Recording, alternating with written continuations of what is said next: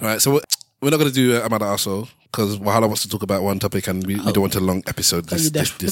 Well, I don't have anything prepped for Amanda Arsehole.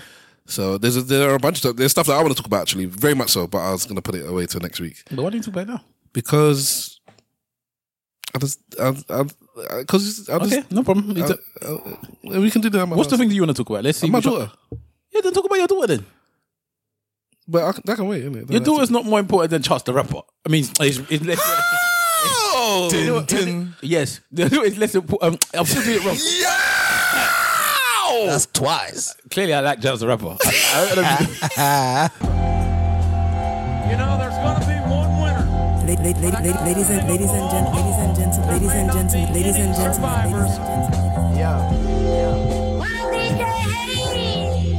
Oh, so cocky, you can't stop me in this old Versace. Nigga, watch me in the streets like it's roller hockey. Your bitch is floppy, giving sloppy. Why she call me Poppy? Taking the doggies right to the face like she Kobayashi. You niggas flow is washy. I'm getting mines dry clean. Tight seam, it might seem I'm selling bitches pipe dreams. High fiends, I'm back with a bag of them packed white things. My night's clean. I see these niggas hating through my ice blings. I'm a bad motherfucker. I ain't use a rubber. Super lover. So soon you say hello to your newest brother. The truest colors what I bleed, but you ain't seen enough. A nigga leaking, you gon' have to see the deacon, you stupid sucker. Young Dom say you old niggas. Wrapping up the fattest blunt. The depth to that pop. I ain't asked for much. And stop asking for it. Ladies and gentlemen, boys and girls, cats and dogs, rodents and other small insects. Welcome to the ESN podcast. Yo! Should let my man Bam Bam chop. It's Bam Bam. At the end was there, bro. Man, it's so loud. Why back and thinking about it? Yes. It's Bam Bam. Yes. Ladies and gentlemen, boys and girls, cats and dogs, rodents and other small insects. This is the Eloquently Saying Nothing podcast. We are recording Sunday, 30th of April.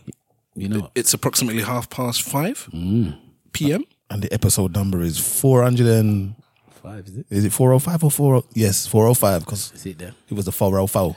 In your blood clot. You know what? I love Acha Bronson on Alchemist Beat so bad that I would just want to hear Ghostface on Alchemist album. I just want to hear a whole Ghostface on the album. So why don't you just listen to the Acha Bronson's on Alchemist? No. I want to hear Ghost on that. Because they're the same, you know? The voice is so similar or whatever. And obviously Ghost is like my top 5 MC. I want to hear him on Alchemist. Ghost is not a fan of Action because of the similarities, isn't it? Well, he didn't have a problem with him at first, but then Action Bronson came to come and chat some rubbish. Is it? Yeah, he kind of was like, "Oh, don't compare me to him." But he was basically at first he was humble with it, and then one time he tried to come out with some rubbish, and the Ghost was like, "Don't disrespect me." I guess because he's gonna hear it all the time. Because you sound like him, regardless of whether or not you sound like him, and you try to rap like him. Don't pretend like you don't. He tries to rap like him too. You don't think that? Do you not listen to Acha Bronson? Not that much. Acha Bronson raps like Ghostface. Only Ghostface says something out, like he will say something outlandish, wild in a flow that was just like Ghostface. For him to tell me that he's not listening to Ghostface or he's not pretending to be Ghostface is an outright lie. Like snatch RZA last piece of fish right off his glass dish. Listen, that's the type of thing. That's the type of thing that Acha Bronson would say. If you go to the verse, you'll probably hear something just like that on that verse. All right. So what's he next? He's the last person on the song. All right, let's be before the bit. That song's got. That guy let us in. Mama didn't test niggas won't. Vince Cable's. Devil's pain. Only address me by my reverend name. The good doctor, the good author, good brain. That is something that Ghostface will say. Dancing drunk in dress pants like. But that's a good lyric. Man. But that is something Ghostface will say. Only address me by my reverend name. The good author, the good doctor. That's a good lyric. Look how far you had to go to hear something that the Ghostface would say. Yeah, but any good rapper would say something like that. Nah, I'm not putting that. It's bam. That's not ghostism. It's the way that he says it. It's not the way he says it. But because he sounds like him, it's gonna sound the like. flow doesn't have to be the same. I don't want people sounding like me. Jacuzzi 40 I know inside the trunk. Front flipping to this high yellow Chinese bitches from. Then she make me chicken broccoli for lunch. I roll a joint like a Matumbo. Okay. I don't have to think anymore. Okay. All right. But that song is fire. Vince Staples is fire. Oh, yeah. Is Vince Staples the one that Boyd's what's her name? The DJ Envy. And not Envy, the one that looks like a chipmunk. The one that's always got beef. He's not even a DJ. Academics. Academic. It was DJ Academics, isn't it? Yeah. Is he the one that was on that show, isn't it? Everyday Struggle. Yeah. And he's the one that had like he's from Detroit or something. No, Vince Staples is from West Coast. Oh, I'm thinking of someone else then. Is there another Vince in the rap game? Vince Mensa. Yeah. Vince Mensa. No, that's Vic Mensa, isn't it? Vic Mensa. Sorry, but I think he's talking about him. Yeah. Was it Vic Mensa that? I think he's the one that chief academics. Okay, all right. But Vince Staples is wicked, man, and he's so funny. He's so funny. He's actually on Abbott's Adventure at the moment, but he's hilarious. But he's a gangster. Don't get yourself confused. I'm a gangster. He's the one that's in the Old Town Road video when he stops off in the West Coast and he starts talking to him about the horses and the road. That's Vince Staples. You know, the man thing, I don't know Vince Staples. I don't know any of his music. I don't know. You need to go and listen to Vince Staples' last album because it is wicked. I just don't listen to music too tough anymore. Vince Staples, I should have sent you that. Vince Staples' album is very, very good. The last one. In fact, all of his albums are quite good. DJ Academics. The man's a chief. He's a chump. I'm not a big fan of his. But when he's ready for smoke with somebody, I love watching him. Especially when it's Rory and Mo. Yeah. I love it. I love it. He just constantly goes back. I love it. And then the beef obviously fell up between them and Joe Biden a couple of weeks ago. Again. Yeah, that's just ridiculous. I haven't got time for any of that rubbish anymore. I don't listen to either of their podcasts, so that's the only time it might pop up on my radar with them choose beefing again. Well, they got their thing. What did they call them? I forgot what he called them. Bare minimum. That's what he called them. But have you seen their podcast? I watched the first or listened to the first few episodes. Okay, so you must have seen them when they was in the studio. So basically, what happened was they got kicked out of the studio that they were in. They got kicked out. Or they left. I think a mixture of both. I think because basically their dog kept on shitting in the studio. Oh God! Or some foolishness like that. What a nonsense! Or they kept on blaming their dog, saying that it was shitting in the studio because they kept on finding shit in the studio. And so they was like, basically, you can't bring your dog in here, so you gotta go. So then they're now starting to record from Rory's house. So instead of just leaving the dog, they left the whole studio? I believe so, or the studio told them to leave. One of the two. All right, okay. Anyway. But basically they're now recording at Rory's house. And even we're recording in the shop. We're not in a studio. But at least we got mic stands. They use their hands. So Joe Biden would cuss as well because he's like, how can you be seeing all the cables, all that type of stuff? If we do a video, you shouldn't even. But as a point, if we were doing a video, we'll probably try to hide the desk if we could anyway. But they don't hide the desk basically, and they're all Rory and Moore holding the things with the microphones on their hand throughout the whole podcast. They're doing an hour and a half podcast. They're holding a microphone. Clearly, obviously, the sound is not bad to be honest. The sound is not terrible, but you wouldn't expect somebody to hold a mic throughout the whole podcast that they're doing. So he was just saying that you're burying your bit of him. He's got more beef with Mo now than he does with Rory even. Him and Rory seem to be actually at a position where they're not that bad. Mo was his boy. Yeah. You're gonna have, and when Mo's gunning you, he's gunning. I was listening to an old Joe Biden mixtape. Which one was it? It was Mood Music 2 or 3. Some of the I'm not a mixtapes person, so I guess I can take what I'm saying with a pinch of salt. But those 2 mixtapes, maybe even 4 as well. It might be 3 or 4, whatever. But are you in the mood yet?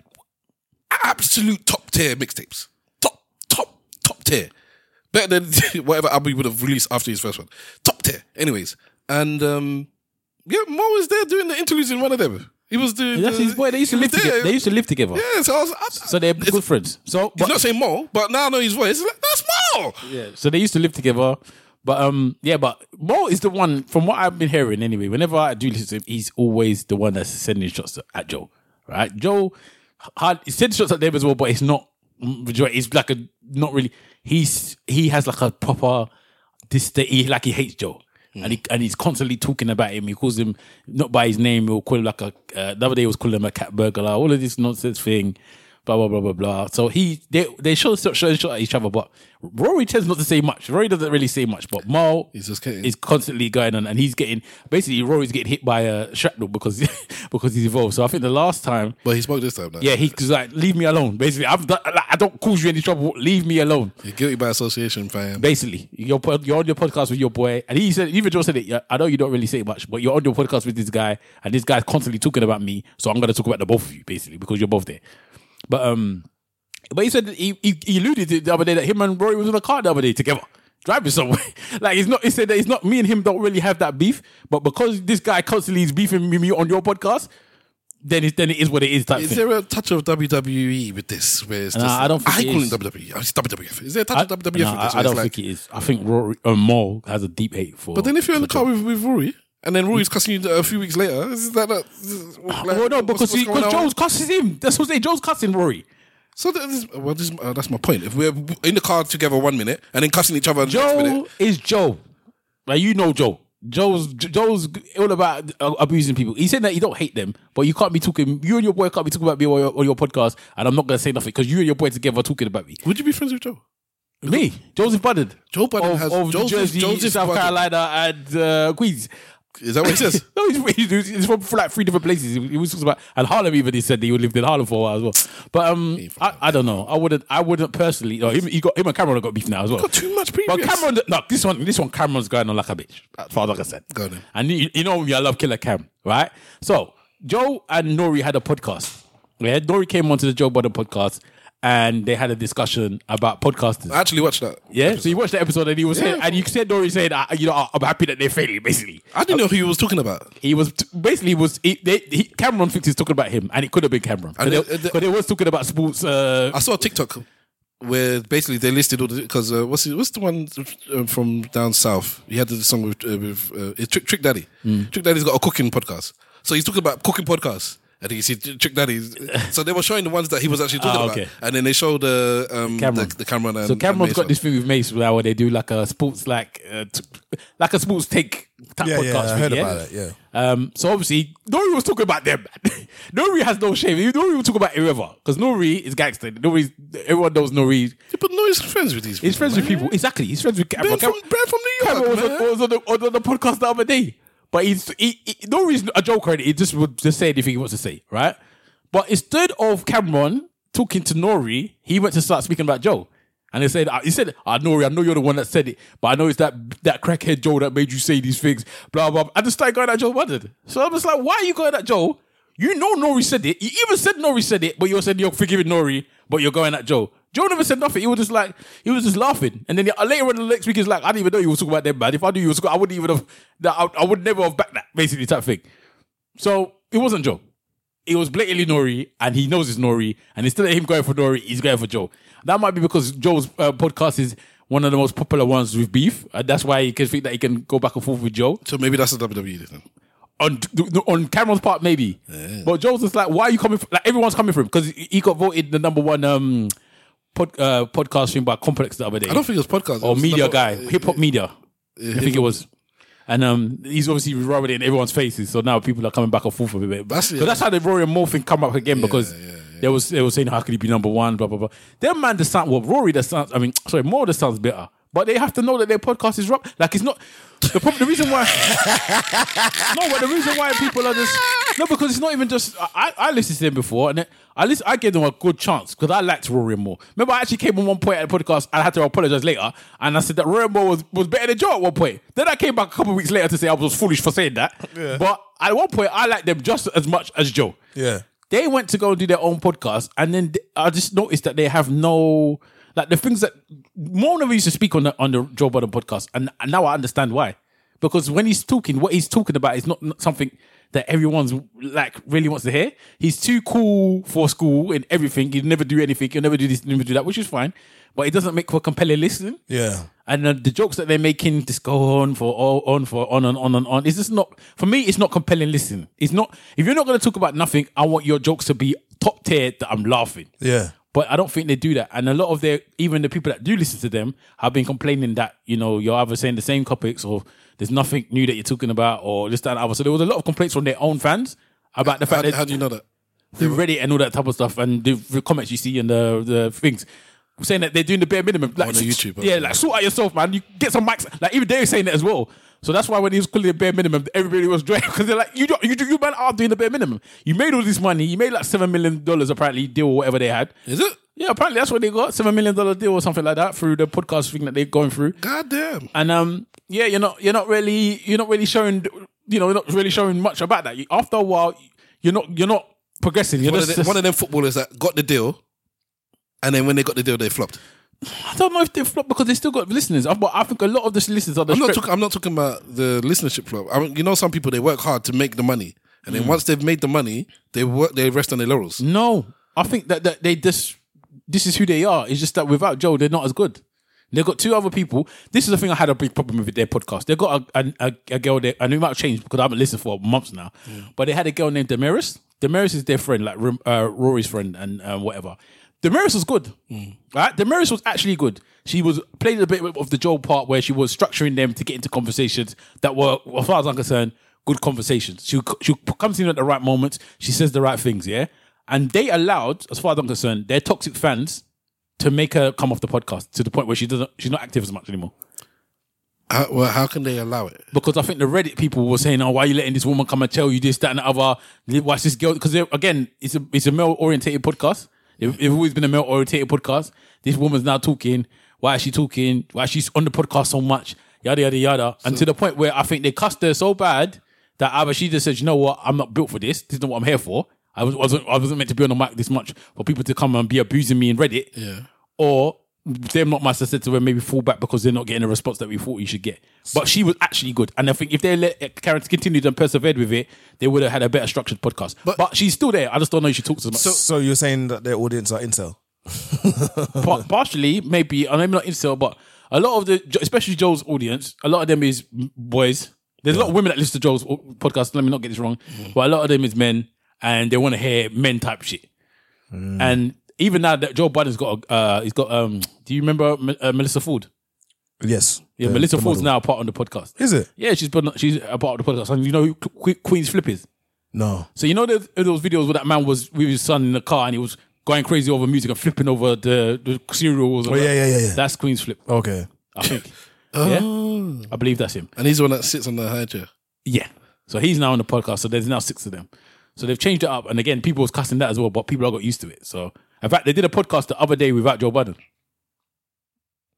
Ooh. That would have been interesting. It was interesting. It took a little bit of time for them to get into the flow, but eventually it wasn't that bad. It was still better than Roy and Moore. It's a conversation. Yeah. Wow. That's for me personally. Still better than you two bitches. I still think it's better than them. And you came here on purpose. But so he called them Bare Minimum, and then they made t-shirts called Bare Minimum and sold the t-shirts. They know how to market themselves quite well, Rory and Moore. I'll give them that. But I just think it's nonsensical beef. I don't even know how we got in here because you talk about academics. I don't want to hear any more about Rory and Moore and Joe Biden again. It's just a dead beef that they just keep resurrecting. Wow. Dead beef. Dead food. Then. Okay, let's do these intros and then back. get on September. Where's the food, bruv? Last season. In fact, when you do my intro, I'll talk about my holiday, and that reminds me of my holiday.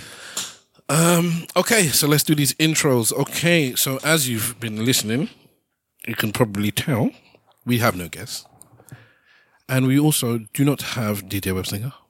Spider sense tingling. Shout you out, my brother. And we do not have Mr. Wolf. Shout you out, my brother. But we do have to my right. The right honourable. Now I understand why I call him the right honourable gentleman, because he's usually to my right. Right hand side, yeah. That's what something must have triggered that in my brain. The right honourable gentleman, Simple Simon. I was once lost, and now I am found. It is through Rastafari that I am who I am. Therefore, do not speak ill of Marcus Garvey. Do not speak ill of Haile Selassie. Do not speak ill of Prophet Emmanuel. Gaza. That was a short excerpt from a poem by the Right Honourable K. Patan. In its original rendition, it goes a little something like this. I was once lost, but now I found light of the early Selassie. Selassie, I live it every time. Emmanuel, live it every time. Marcus, Garvey, live it every time. I sing, boy, if it is Marcus, then you must bite the dust and equal rights and justice. That's what he taught us. And if it is Selassie, boy, you're going to die. Emperor Selassie, you're going to die. This Emmanuel, gone down. Every knee shall bow and every tongue shall tell them. Enough of them I walk with them evil spell. In a corruption, enough for them all at well. I don't know places where them wickedness dwell. True vanity, all them sold them myself. Man, I done booga a man who wanna turn Jezebel.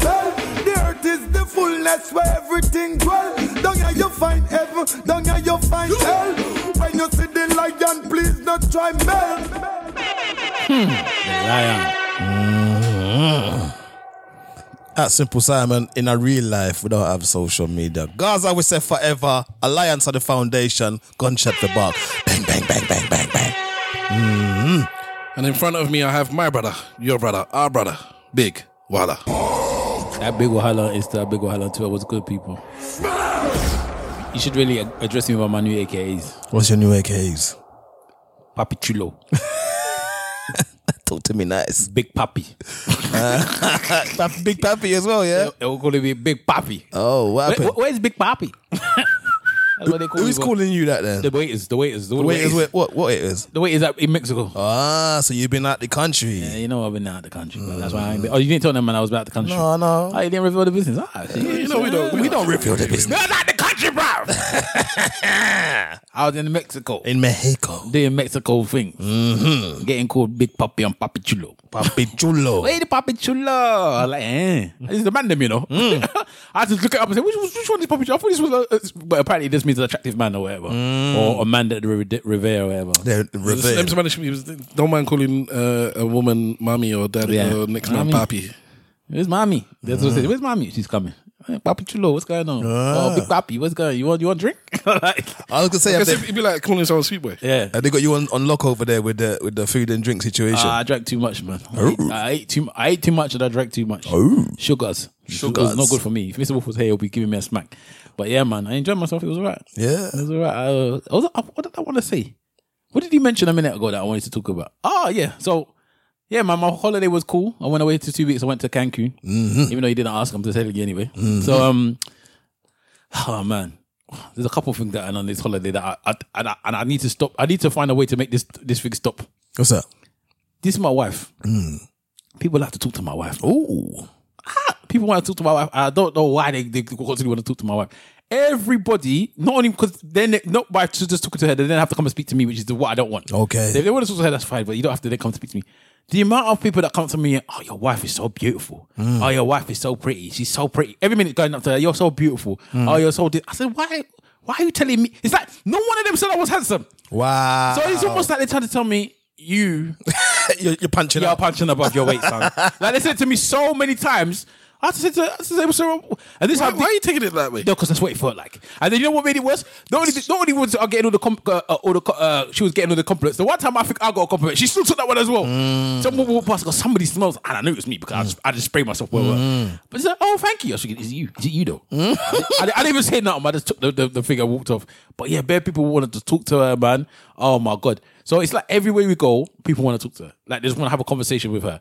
And then by association, they have a conversation with me. Now, I have the biggest screw face at all times. Do you know this? Yes, very much so. So they look at me almost like security. Like say, is this man a security or that's what it might be. They might think that she's a celebrity or something. No, they know that obviously I'm hugging her in it. So they know that. Enough. But it's almost like this guy's screw facing me. But the woman, they still want to come and chat to you. But celebrities deal with their security as well. I'm joking. Know, man. The way that it was, the way that she draws attention is mad. We always go, recently we only go on adults only holidays. Yeah. So it's obviously adults are speaking to her. But when we go to the ones with children there, children love her as well. They just want to talk to her. Every time we go on holiday, people want to talk to this woman. I do not understand. Maybe because she obviously she dresses like in black bathing suits and stuff. There are a lot of women were talking about her bathing suits, and she's quite booby. I think a lot of people are attracted to her boobs. I'm not even gonna lie. So that's another thing that the women are attracted to. Even like one woman was asking her, "Is your boobs real?"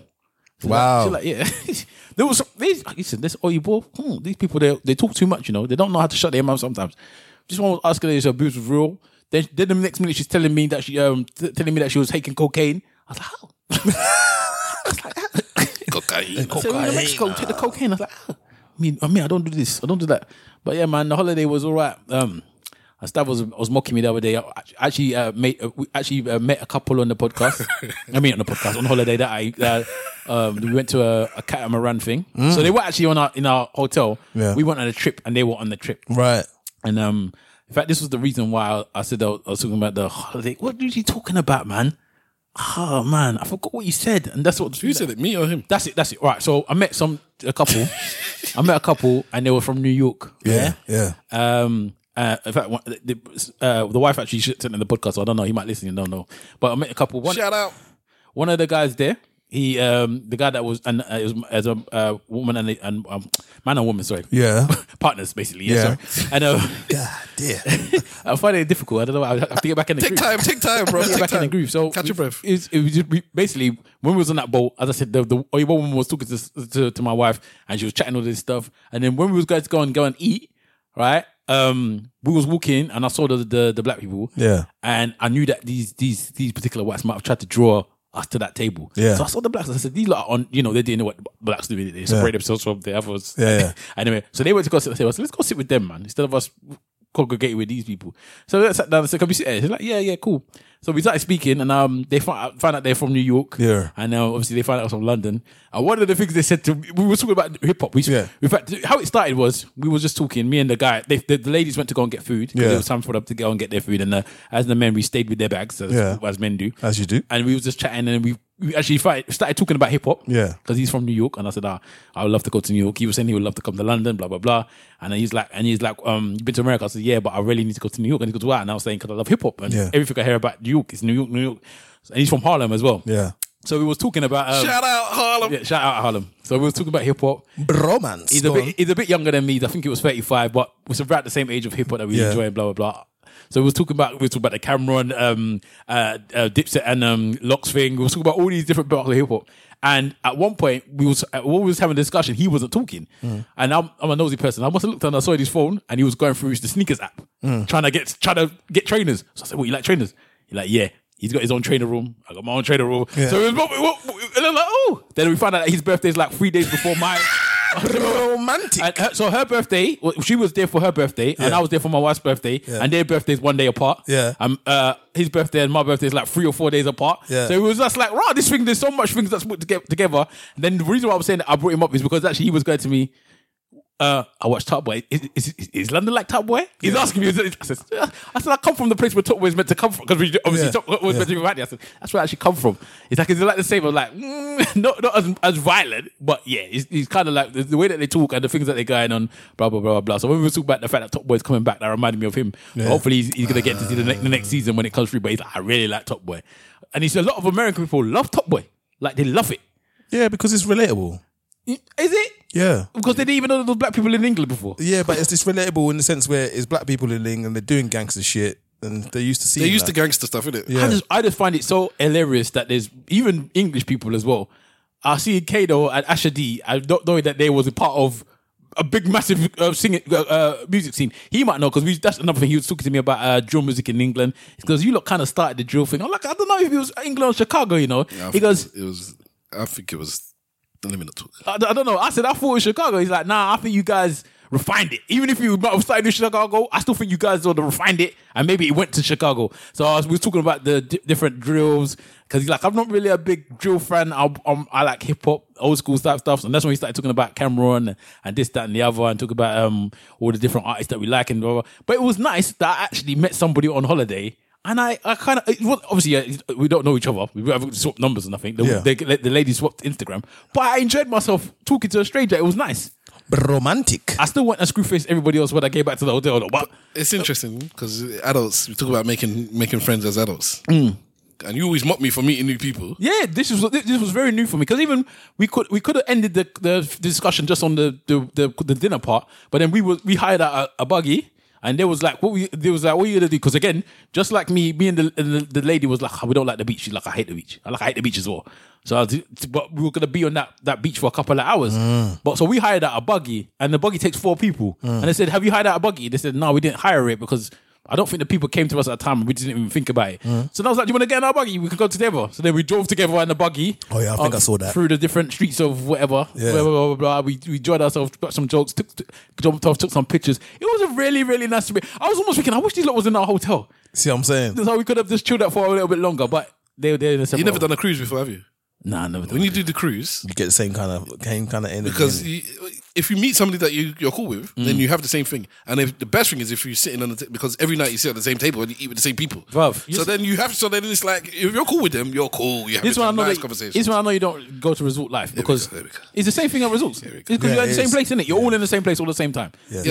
Resort is the same as a boat. I've been to Resort, but I have no intention of staying in the same place all day. That's you, but, most people are in it, so that's what they do. Like, when I was you sad people. When I was in Mexico, people. you start seeing groups of people just forming, and they all become friends, and they all stay together. This happens when I go on holiday with my daughter. Yeah, so they all form together. I'm not talking about with me. I'm talking about in general. Groups of friends form up, and then they all eat together. They all go out together. They all drink together. They're all in the pool together. This one will suddenly start saving seats for somebody else with their towels and everything when they come. So you just a family for a period of time until you will go leave. That's your new life now. But it doesn't work with me. That doesn't happen with me in the hotel. It will happen with you. No. Well, it's happened now. No. That was a cruise. I mean that was a one trip thing. If they were in the same hotel, if you met these people in the same hotel, and they came back, which hotel? I was staying in the same hotel. Yeah. I wouldn't have the problem being cool with them. But you still need. We having dinner tonight. It's like we're doing. Yeah, but would you mind if we join? No. I wouldn't do that.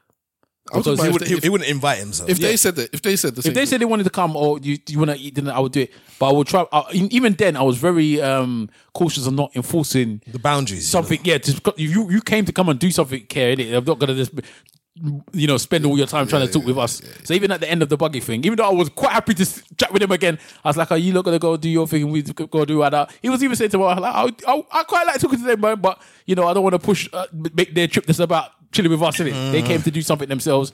Even when we got on the boat, they went on their side of the boat, and we went on our side of the boat with them. So could it be that you actually both wanted to spend time together, but because of social etiquette, you then decided to split? I don't know. You were happy to stay with I was happy to stay with them. And the man said he was happy to stay with you? No, I didn't say that. I said I don't know. Oh, okay. So I didn't push. I didn't push it. When the end of the thing, I was just like, "You gotta go do what you doing now." When you say that, what you doing now? We're doing this. So okay, we're gonna probably go and do this type thing. So we just went our separate ways, or we could have said, "Well, we could go follow you," and they probably wouldn't have minded, and the other way around, we probably wouldn't have minded. You and your friends, me and my friends. Yeah, but so it's one of those things. But yeah, man, I enjoyed the holiday. Good getaway. Good getaway. Good. Right.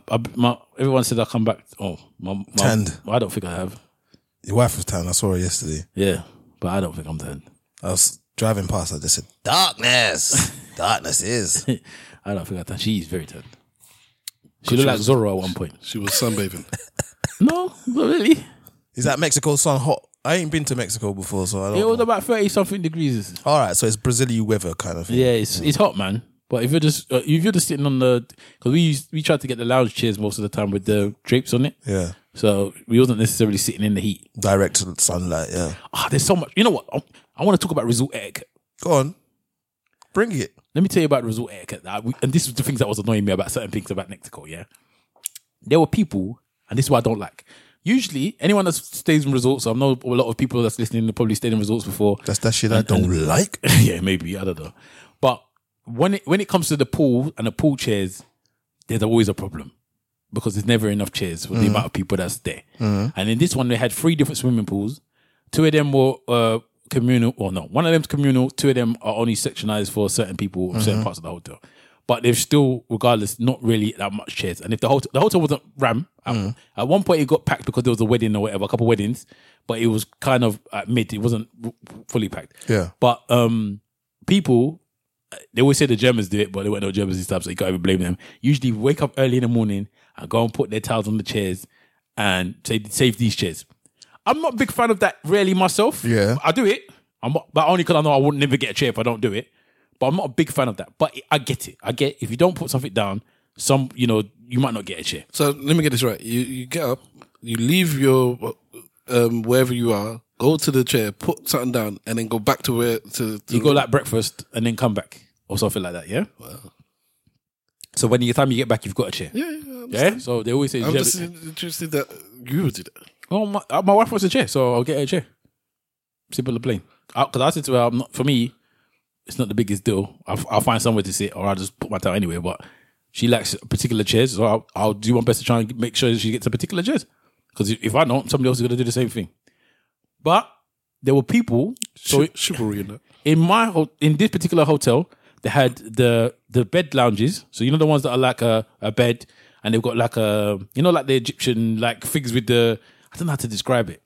It's a bed lounge with but they got the pings on the side where you can put the curtains and whatever. Do you know what I'm talking about? they look haremi things looking. Then you've got the normal chairs, deck chair ones, that you can also make into beds, but they're outside on the sun. And sun lounges, sorry, I should call it. But the bed one you needed to pay for or something? No. Oh, okay. No. There's ones that you do. They had the champagne ones where you pay for those, but the normal ones, which is exactly the same as the normal ones, but they got champagne. But you don't have to pay for it. You just have to make sure that you get it, right? And then you got your normal deck chairs that's just there. Sun lounges that's just there in the sun for you to sunbathe. But they also had ones in the water. Okay, right? And there were people, and this is what I can't stand people that were taking, because they wanted to have everything basically. Will come, they'll take the chairs in the sun lounges, they'll take the beds, and then they'll take one in the water. So they're just covering all bases. Every single one of them. And I'm like, how can you see that there's some people that have no chairs and you're fully sitting there with 6 different chairs? 6. That's not good resort etiquette as far as I'm concerned. I was fuming. At one point, I was almost planning to snitch. But me, I was just paying the man anyway to make sure he was holding my stuff. So that was you paid the man to hold the seat? Yeah, that's how you have to do it, man. Yeah, I paid the man. I said, El Chapo. I say, I'm going to take the seat. Yeah, cool, no worries. Because you're meant to, if you, what they say is, if you don't come up with half an hour, you're going to remove your stuff. I just gave the man money. Yeah, no problem, papi. We keep this one for you. That's what I've said, El Chapo, Ralph. That's what it is. But there was one woman that was there on her foot. She was complaining so much. She tried about 8 chairs. Only her and her mum was there. No one, this one, I felt sorry for the woman, but I wanted to cuss her as well because she looked like she was lonely out there. I don't know why she went out there for her 40th. It looked like it was just her and her mum. She went to, this is where sometimes I think you need to leave things alone. She had the bottle service, like the champagne. So on her actual birthday, she must have paid for the bottle thing. So when you have the bottle service, the people come round, they pop the bottle, and they do like a little dance and that thing don't look the same when it's just you and your mum, bro. It's true. Mad. I was like, where's your crew? You ain't got no one there. No one's hyping you. You're on your phone, jumping up and down like this, excited, and the rest of the pool is just watching you and your mum. I said, nah, it's not the one. But some man them must have come at some point. There was about 30 of them, young boys, maybe in their early 20s. They must have obviously shared the money between them and got those chairs. When they came and did the bottles with them, it was a completely different experience. Yeah. Because all them, everybody was, it just looked different. I was thinking, I don't know why anybody does this on their own. Like, why would you do it? But then I remember that people like content, innit? They like to film it. Are you sure you're just not sexist? Then it's like when the boys did it was fine and when the woman does it, it's rubbish. No, because there was women involved with the boys. I mean, you just said it's 30 boys. Yeah, but the women are still, it was there to take things, but there was girls with them, innit? Yeah. That after a while, they picked up them man was just picking up girls left, right, and center because when a girl see a crew, they're having fun. People join the crew, innit? So yeah, man. But man, I was not impressed by that resort etiquette. I don't like that. I don't like people that try to hog things like that. Yeah. Selfishness, isn't it? Let me ask you a question, right? With holidays, and also for you as well, Stav. Yeah, with holidays, there's always this kind of talk about who are the worst. What's it called? Holiday makers, yeah? As in people who are the worst people, from what country are the worst people, and apparently Britain has a very bad reputation internationally. But in your opinion, as international Nigerians, who would you say as a country or of a country of people has consistently you've consistently experienced them being below etiquette level and par? I don't know. I don't pay no mind to stuff. I think it's a cross between Russians and British people. Is it? What's the Russian saga? I know what British people is. Russian people, they don't respect people. Ah, okay. Or of certain hue anyway. Okay. And I usually go places where no one's white, so you know what I mean. So they tend not to respect them so much. When I've been there, they're very just dismissive of them. But that's their nature in general, anyway. And what about the Brits? They just drink too much, innit? Oh, okay. They just drink too much and become too boisterous and just get too boisterous. Fair enough. Because I don't sit in results. Results. Sorry, I'm not there like assessing this people's from this people. So when you when you go out, you don't see people from different nations. When you're on a cruise, I'm mixing with the locals, bruv. When I go on holiday, you know this. People try to. Yeah, but you go to parties, you don't see other people from different places in the parties. Well, raves. Yeah, stuff like that. I don't rave too tough when I'm on holiday. Sorry, it's simple. Cruise. When you was on the cruise, you were stuck on the boat there, so you're gonna see people and. Yeah, but it's all Americans, isn't it?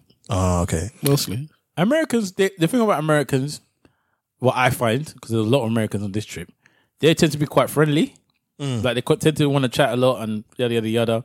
They themselves can be a bit rude and they can get boisterous as well. Yeah, they can also get boisterous, but I don't know. There's a difference between an American boisterous and a British boisterous, especially when Americans don't have their weapon of choice. Yeah. So I don't know, but they tend to just be a bit more. How can I put it? When British people get boisterous, they drink too excessive. Yeah. And they become a bit loud. Yeah. But loud, aggressive loud. Yeah. American people become loud, just loud. Yeah. But not necessarily aggressive with it.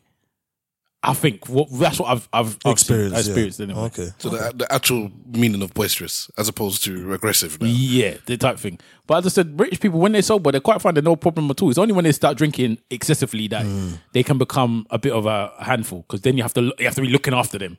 If that makes sense. If you had said immigration now, I would then start telling you which one the worst one is for sure.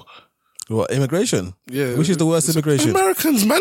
Is it? Oh man, they're going like. You ain't been to Australia. Like everybody, I haven't not been to Australia, no.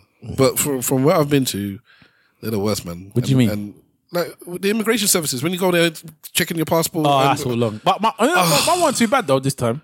I got through quickly. I don't like them. I'll tell you what I didn't like actually on holiday, which for when I was in the hotels and when I ran around, I didn't really feel any problem being black. Oh, okay. That didn't really seem to be a big issue. I didn't feel it. My wife might have saw a couple of things, but I don't know if she was just because we were black or whatever, but not really feel it.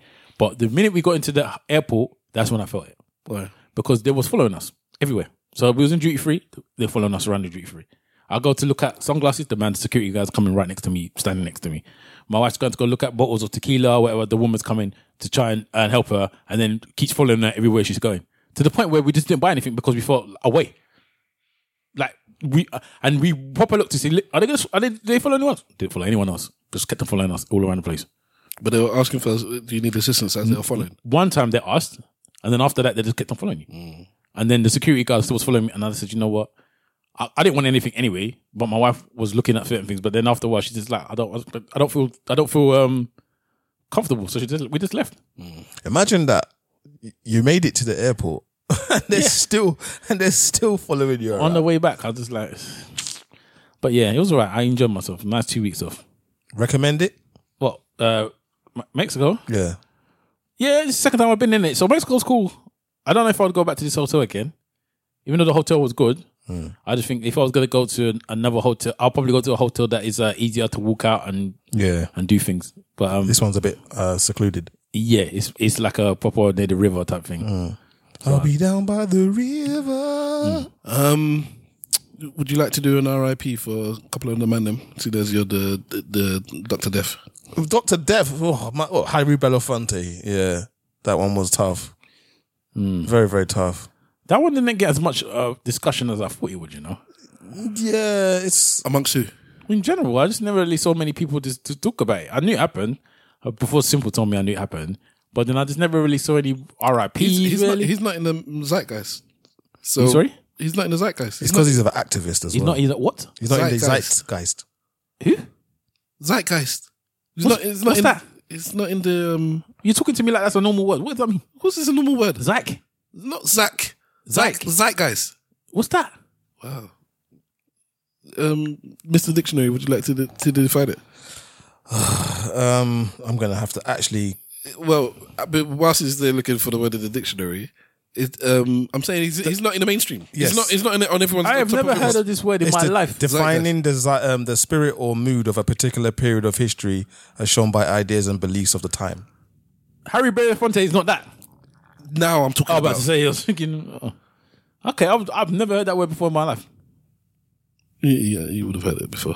Maybe it just went over you. But. Maybe I thought the person was misspoke. I don't know, but I don't remember ever hearing that word before, let alone to address it. I was like, what are you talking about? Well, yeah, he's not of the now. He said that until when Jay-Z said something about him and everyone was gunning Jay-Z. What did he say about him again? Because he said something about Beyonce. And then Jay-Z basically said something about talk about my wife again, basically, type thing. A bit like a Will Smith type thing. I don't even remember this, man. You don't remember it? He said it in one of his songs. I think it was on 444. No, but I'd back any man to say, don't talk about my wife. Whenever someone say, don't talk about my wife. It's because obviously they're elder and they should show him respect, but he was like... Yeah, well, actor, activist, black leader. He wants to be known more as an activist than as an actor. That's what he said about himself at the time. So for those of you who don't know Harry Belafonte, go check out documentaries about him. There's stuff about him there.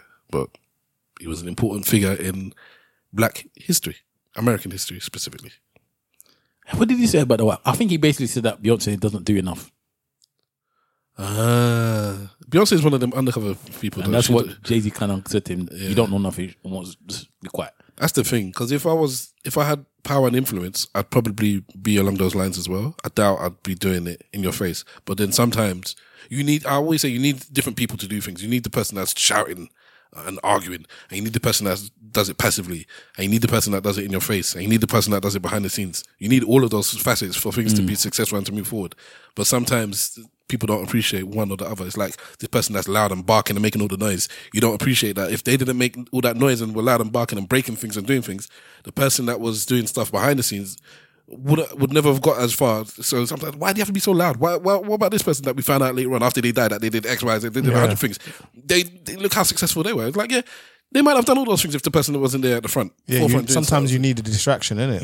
You need it all. You need it all. So sometimes when I'm looking at somebody, I have to stop myself sometimes when I see they have a good intention and I see they're moving in the right direction and it's something I wouldn't do, and I'll be like, why are they? And then sometimes I try and stop myself and be like, you wouldn't do it that way, but it's necessary. It's necessary for somebody to break a window once in a while and say, look what you did. Because me sitting there in the back doing it my way wouldn't necessarily have got that oomph. So this is quite interesting actually. I'm surprised we didn't discuss it at the time. But what Jay-Z said was that he was offended by, first of all, and this is going to sound arrogant, but my presence is charity. Just who I am. I just like Obama is. Obama provides hope. Whether he does anything, the hope that he provides for a nation outside of America is enough. Just being who he is. He goes, you're the first black president. If he speaks on any issue or anything, he should be left alone. I felt like Belafonte just went about it wrong, like the way he did it in the media, and then he bigged up Bruce Springsteen or somebody. And I was like, whoa, you just sent the wrong message all the way around. Bruce Springsteen is a great guy. You're a civil rights activist, and you just bigged up the white guy against me in the white media, which is true. And I'm not saying that in a racial way. I'm just saying it is what it is. The fact that of what it was, and that it was just the wrong way to go about it. So that's why he was a bit offended, because you don't even know what I'm doing. You just decided to big up Bruce Springsteen and then a white man. I can agree with the second 2/3 of what you said. Gun me as a black man. But that first bit he's talking about, me just being there, or my presence is a charity, or my presence, I understand saying that just having me as an icon or something to look up to is something. But but once you're there, and then what? So that means it disintegrates on itself. Because yes, it's true. It's true. But you can't just rest on that. If you don't want to do anything, that is also fine. But you can't say, oh, it's just because I'm here, I don't have to. No.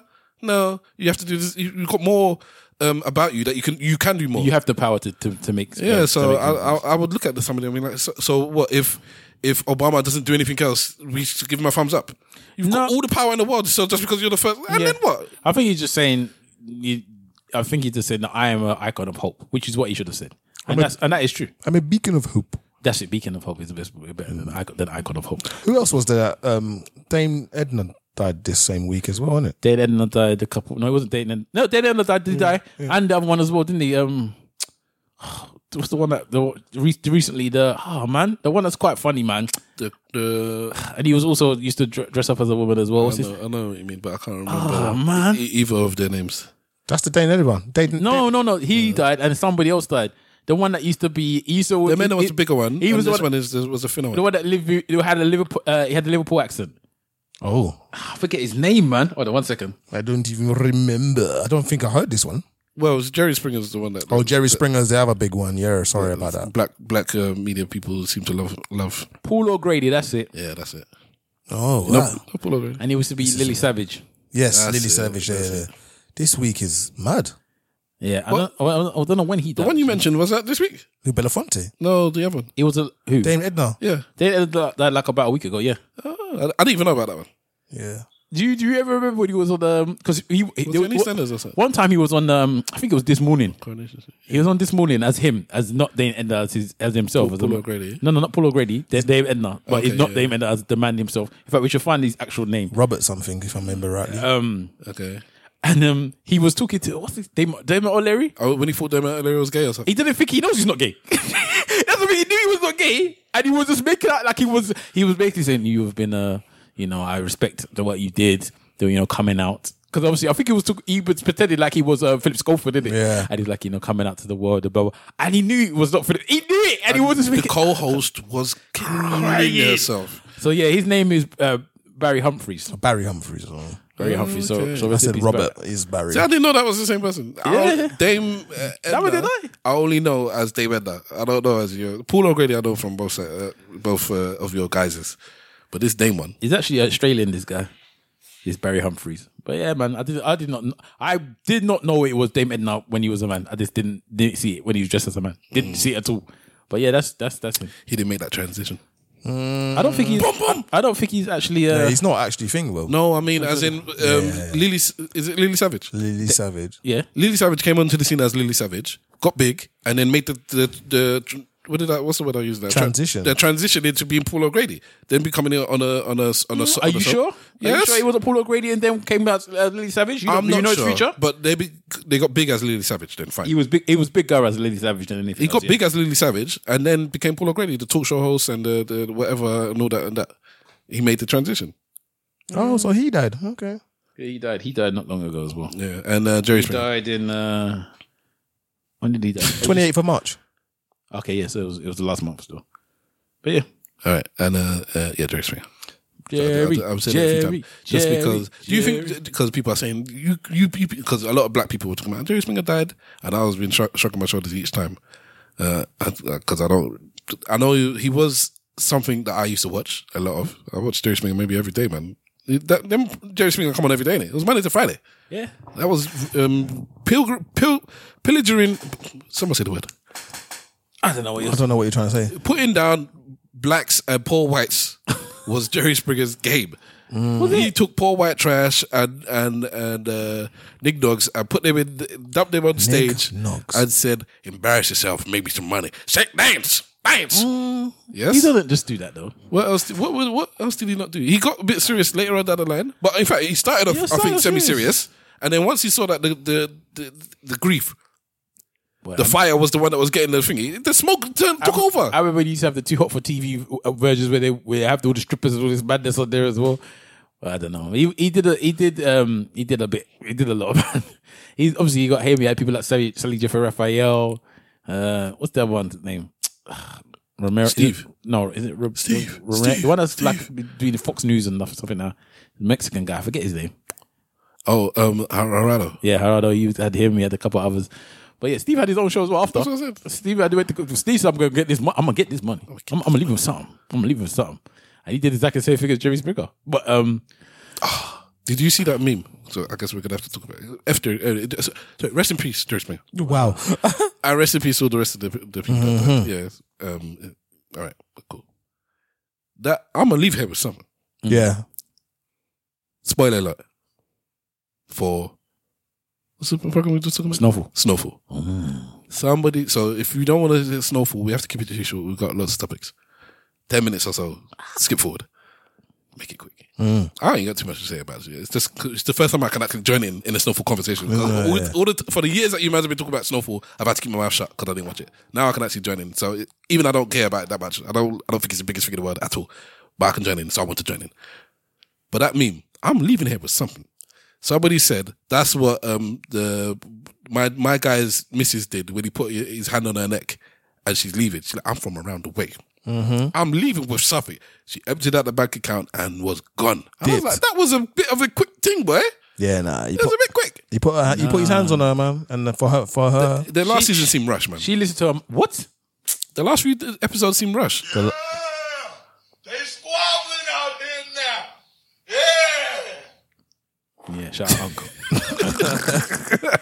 Nah, I feel like the last episode was definitely rushed, and you're right. There was a quickening of pace, but the quickening of pace wasn't, to me, it didn't feel like it was unnatural. It felt unnatural. The quickening of pace was unnatural. It wasn't because they were trying to make the pace quicker. It was because they were just... It felt natural, you mean? No, it felt like they were just rushing it. It felt like they were rushing it. You got 10 episodes, didn't you? You got to put everything in the 10 episodes. I think that the ending was fantastic. As in the right end. The ending itself was fantastic. Amazing ending. All right. I love the way that they put the little boys in the hood thing in there for John Sigurton. I was explaining that to my missus who doesn't watch Snowfall, and I said, I'm going to spoil a bit about Snowfall. And she's like, why are you spoiling it? You know, I'm going to watch it at some point. I said, yes, but you won't understand what this is going to be anyways when you watch it. And she was getting vexed and indignant. I'm like, listen, because she always... His wife is indignant. She thinks I'm talking down to her a lot of the time. I'm like, I'm not... When it comes to art and films and TV, she was like, yeah, what are you talking? I'm like, you're just not going to know what it is anyways. I can tell you now, and when you watch it, it's not going to mean anything to you. So let me tell you because I want to talk to somebody about it. So I told her about it. Okay. Sorry. No, but I love my wife. But yeah. So I like that little John Sigurton bit. I love the way that they kind of made it full circle with him and his dad. Yeah. That's very, very good. And obviously the place, I don't know if you have been reading all the bits and bobs and find out all the things, because obviously the place that he went to go and get the liquor from was the first shop that he actually worked in. Yeah. Stuff like that. Yeah, but I loved all of it. I love the fact that they didn't make him a drug addict.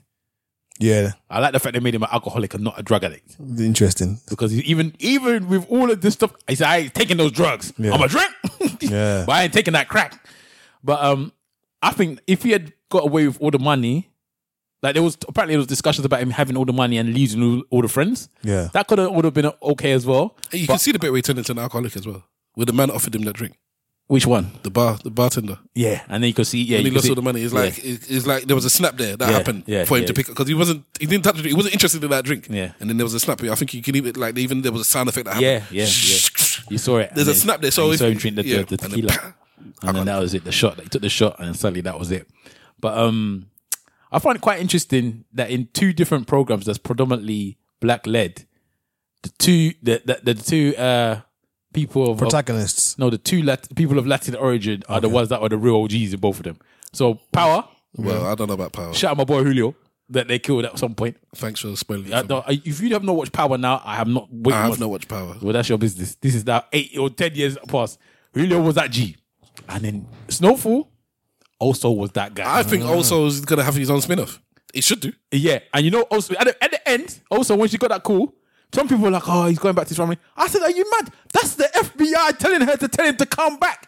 Because even when he was looking at the phone, he was like, this don't sound right. Why is she telling me to come back? Is it? Yeah. I didn't take it like that. Nah. I think she, because what, you think they're not going to look for him? You think they can't find her? They found her. She didn't even leave the country. They found her, and they're telling her also to come back. Look how they were chasing old girl. You think they're going to be chasing her, not chase also? After also basically broke out of their car. And was evacuated and killed Madam, as far as they're concerned. Yeah, because he might have killed the FBI agent. Well, he didn't kill the FBI agent. They know he wasn't him. But what? The KGB guy. Sorry. All these three-letter agencies, they all blame. Because he was the one that was dealing with the KGB, wasn't he? Yeah, true. The KGB. He was dealing with everyone. The FBI. So you think dealing with the DEA? He was dealing with all of them. And you think that they're just gonna let him go? Hell no. That was so when he was like, "Oh, we want you to come back." The way he was looking at the phone. That's immediately how I picked it up. I was like. He knows Teddy. He's been rolling with all these men for years. Exactly, but he's been rolling with all these men for years, yeah? Right? Does he know Teddy's dead? He got no Teddy's dead. Because he had gone before Teddy had died. He just got the hope that Teddy's dead. Or he might have heard on the news that Teddy's dead. But no, he would trust Saint was going to do it because Saint said he was going to do it. Yeah, but so he knows Teddy. Teddy survived everything. True, but and Saint was gonna fall back on that promise as well. He was gonna fall back on the promise. I forgot, man. Saint was like, F that promise I made to you. Bruv, 73 million or 37 million, which we would have got. This is how deep it is. Man was pouring hot oil on your chest. Are you upset with the mum? Yes. Simple. Ooh. I think because some people have different takes. I don't get the take myself. That some people are not upset with her. They feel she did the right thing on behalf of her son. What? Did it work? Did it? Some people, she might think, I prefer you're drunk than you're in jail. Or he would have been dead. He would have been dead. So she might. What would you prefer? Your child is a drunkard or dead? I think the situation with that whole thing is. Sorry, Simple hasn't answered. Yeah, that was a tough one because I had to sit there and think about it. Like, what? Initially, I was like, "What's wrong with you?" Then I thought, you know what? It ain't tough, man. I can see what she's doing. She did what I did to my band there. I acted on pure emotion. Do you think she acted on pure emotion? I don't know, man. I think she was penning. She was penning that for a long time. No, there was two emotions that she reacted to. One, obviously, the fact that he was very disrespectful in how he told her that he killed her husband. Yeah. And two, the way that Franklin was so happy to say, I don't need to see you again because of the money. It was like, if you take this money, then you won't see me. He goes, well, then, Mama, I don't see you anymore. And he was so flippant about it. Yeah, but that's why those are redeeming factors to me. So to me, she's basically said there that you've lost your soul. Yeah, he had. Yeah, and therefore, if you've lost your soul, she loves him as a mother, and the only way for him to be able to regain his soul is if he doesn't get that money. That's what she thought. She thought the money is worse than is the devil. Yeah, and you are becoming the devil. But she thought that he could have redeemed himself. No, the money is the devil because he won't care about the drugs if the money wasn't there. The drugs are the devil. The money is the devil. That's a good question. Because without the money, you care about the drugs. Yeah, his hunger for that money. It got increasingly more and more thingy. That's why the wife dipped the way she dipped as well, because it was like, yeah, this is gone. It's gone too far now. Like, she understood when he killed the other... Maybe because the mom at first was like, this boy just killed this man right in front of us and walked out like it was nothing. When he was aggressive towards her. Not a wife, man. But... I'm not concerned but, with that. What? You choked me out with my pregnancy. I'm pregnant and you're choking me out. He didn't choke. He just put his arm... Well, am I wrong? Did he actually he choked her out, bro. Choked her. He did the Thanos? Yeah, yes. she thought it was time. Is it? Yeah. A pregnant wife, you're putting your arms around her neck and choking her out. What was she doing at the time again? Because she did the right thing. Basically, she went around his back and she organized. Oh, she took all the money at the bank? No. What she did is that she got somebody to buy, or she found a buyer for the properties. Yeah, you know what? Yeah, maybe because I understood why he did it. Maybe that's why I didn't think it was that bad. You see? Yeah, that's not a right thing to say, but that you feel there's nothing wrong with what she did. She did the right thing. But I'm not one of these. I think that in their relationship, it seemed that okay, you know what? Because when it comes to the business, she was if not running things at least 50-50, but it seemed like she was even more in control than he was. So maybe because she had a better understanding of the infrastructure and the system. He's very smart, but she knew what she was doing. Him and the mum, because the mum obviously used to work in the buildings as well. Yeah. But she got somebody to buy it. She had everything right sorted, set up. Yeah, because she's like, we haven't got this money. The person's shot. We can't get the money out of the bank. That money is gone. She went to contingency. We need to make sure we're not bankrupt. And she arranged that to not then be bankrupt. And he flopped the whole show. Oh yeah, the man that wanted to buy the thing again. Yes. Yeah. So they would have had millions at least to go into sunset with millions. But the thing that gave me the most joke is that the thing that again, I don't know if you read things like picking up things. You know that he obviously went to the safe and found 12,000. Yeah. That was the first. Everyone's saying that the first brick he bought was 12,000. Yeah. So he's left with the same amount that he was scrapping to save the money for. Yeah. Is the money that was left there. That's why when he said 12,000, he just started laughing. It's like the first money I ever used for a brick. But what I found so funny is that how did that man manage to smoke 5 million worth of crack in the space of a couple of months? That's what crack is. 5 million. That's what crack is. Was it 5 million he stole? Yeah. Peaches stole 5 million and went across the road. But that's what crack is. Peaches went across the road, you were like 25 miles away from the yard. I feel sorry for the locksmith, man. The locksmith? Yeah. Oh, yeah, no, but he had to die. At 12,008. This one I can't understand somebody putting their hand around somebody's neck, but kill him. There was no reason to kill him. But obviously, he's one of the people that could actually get out of everything that he's done. He could link it to the CIA, or that was just random. I just killed him. I mean, I just went in this place or shot these people dead. Yeah. I ain't gonna tell somebody, I promise. I thought he was at such a low point, he'd be like, just go. Nah, frankly, don't like loose ends, man. Him and Bumpy Johnson. You don't like loose ends. So I haven't watched that one yet, so I'll come to that. But I think that. So you think it's a good final season, and you particularly like the last episode or how his ending? I liked his ending. The only thing that there's so much stuff I want to talk about now because we can finally talk about it. I am deeply annoyed by Louis. That's the person that annoys me the most. That's the woman. That is the woman. That is Unc's wife. Yeah. She messed it up in it by going behind his back to go to. She caused all of the problems every problem that happened came from her. Her and Teddy. Teddy is another bitch ass because Teddy got emotional. That's why all of this happened as well. Taking the money because I didn't want you to have the money. He took the money because Franklin basically wasn't his friend. That's why. He thought Franklin was a friend, and when he found out that he's not really his friend, he's a business partner. Because I forgot what happened. That's when he wanted to come out. At one point, they thought that he was dead, didn't he? And they was just carrying on as normal. Remember, they thought Teddy was dead at some point. I can't remember what it was. Anyway, but they was carrying on as normal or something. Something happened where when Teddy after the burning, and Teddy explained why he did it. Like when he actually sometimes with these torture scenes, I'm always wondering. So it's like in that one where they make that man's eye pop out, and it's like Johnny Thingy, is that what you know? Is this what you made me do for this stupid name? Yeah. Like all this torture for that? It's the same thing with this thing. When the man actually said, blah blah blah blah blah, I was thinking, you let yourself get tortured, and this is your. Yeah, but he's mad. But also, it made me wonder whether or not he was actually telling the truth. Because that was the same time when he was saying about the dad still being alive, and he was still getting tortured then. So he's just a snake, though, isn't he? That's what I'm saying. That's what I'm saying. So to me, all of the stuff that he was saying while he was getting burnt, I didn't. No, he is a patriot.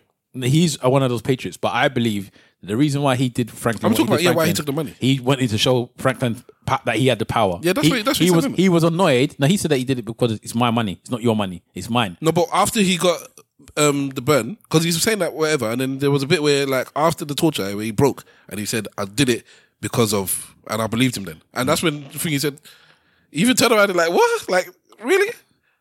What was it? I can't remember He what was it was. like saying that it was my money. It's like, it's my money. It's not your money. He said that to him. I think I remember.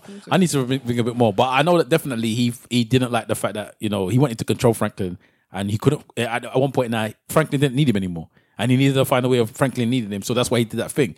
But Louis messed it all up as far as I'm concerned by going behind his back. Simple. Are you happy with the last season, in particular the last episode? The last episode, I felt like it was really rushed. To me, it did feel like it was really rushed, and I'm happy with the whole thing overall. For me, favorite characters, yes, Unc was one of my favorites, but the one that I think comes out heads and shoulders above everybody else, or at least I like them the most, is Scully.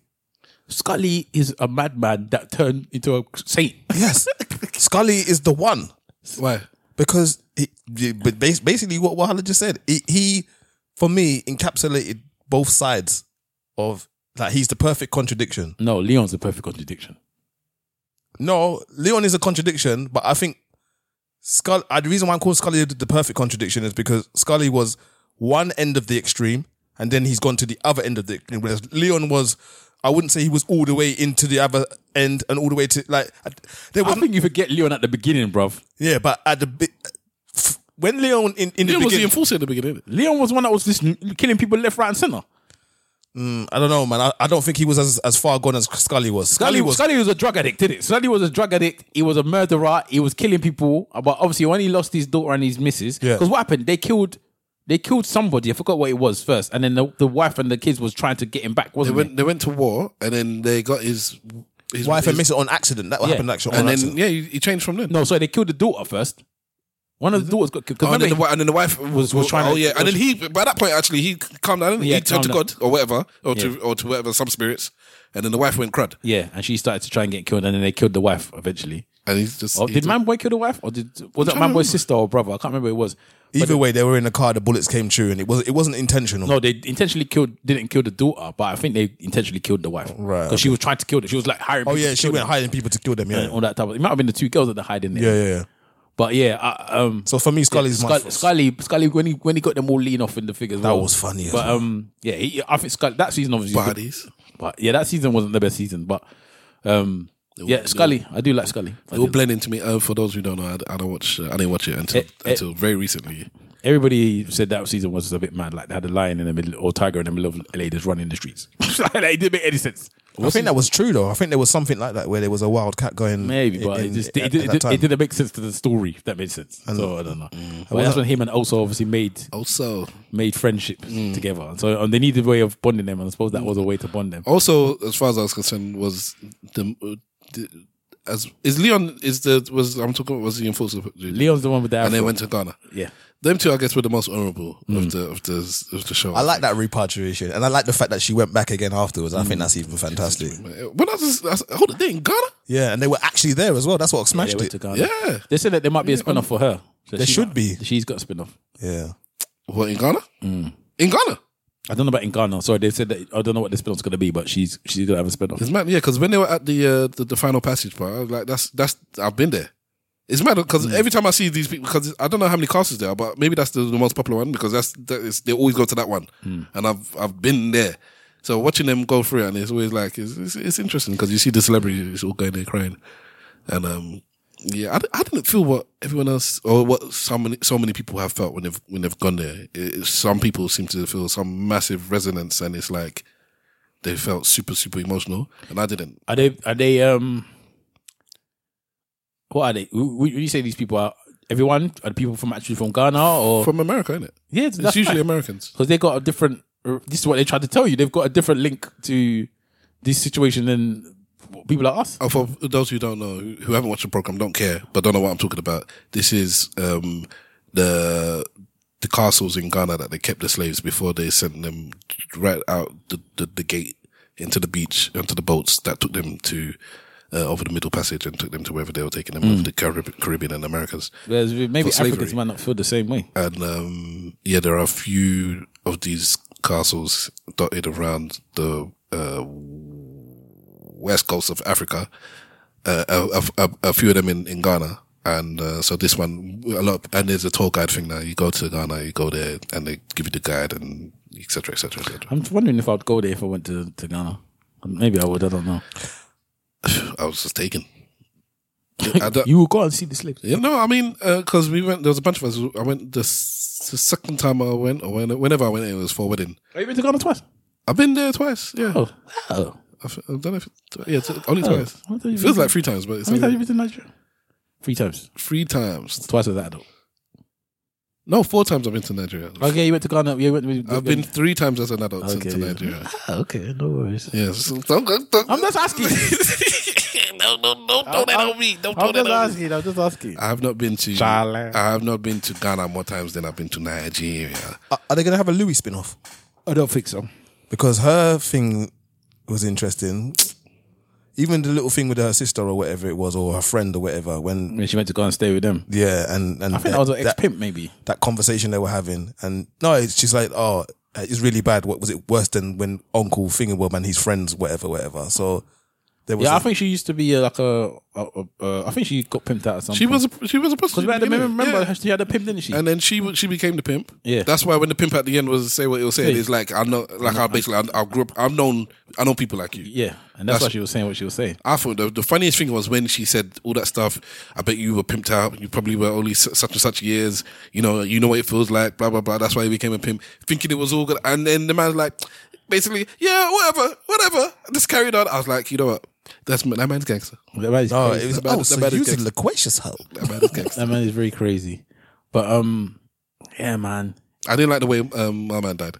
Who? Whatever his name is, Uncle. I don't remember everybody's name, by the way. Uncle Jerome, bro. Uncle Jerome. I didn't like how he died. Yeah. It's like all that shooting. Teach your boys how to squabble. You're just gonna stand in front of somebody and just. But he had got to the end of his tether. But the thing about with him, he was trying to get out. And this woman just held him in. And this is the problem. This whole situation happened, and when you hear her, she had that discussion with him. It's basically what was wrong. Oh, I just wanted to be the boss. Yeah, Franklin wanted to get out, and she pulled him back in, innit? Yeah. Basically, Libby pulled him back in because she took all the money or whatever, and then it was just the money got stolen, so that had to bring him back in again. But then if they just listened to Franklin, if everybody just listened to Franklin, everyone would have been okay. Yeah. So then that's why you can turn man at the end, because even with all the thievery, the madness, the murder, the drug dealing, all the badness in the world, it gets to the point where it's your own family and friends. It's not even that. It's like at the end you realize in your heart, if you just listen to me, it's worse because if you did the wrong thing and you can, I'm telling my wife this the other day. If you make a mistake, and this is in regards to my daughter, if you make a mistake, you can learn. You can say I learned from that mistake. I'm not one of these big people that it's not a mistake. It's a lesson. But in my heart of heart, I know it's the truth. You can go down the road, make a wrong turn, and trip over it. And like, all right, I know not to do that again. That is the lesson. But when you know that thing was there in the first place and you did it anyways, that's what hurts you even more. It's like, I knew what was coming. So with him, it's like, if you just did what I said, we'd all be doing well right now. But you didn't. I killed John Carter because he made a mistake. For me, now it's time to erase it. You said it wasn't that great. I think that was a wicked. Maybe because you watched it like once. I think that show was wicked. Maybe I think one season wasn't the best, but Snowfall was wicked, and Damson Idris was wicked.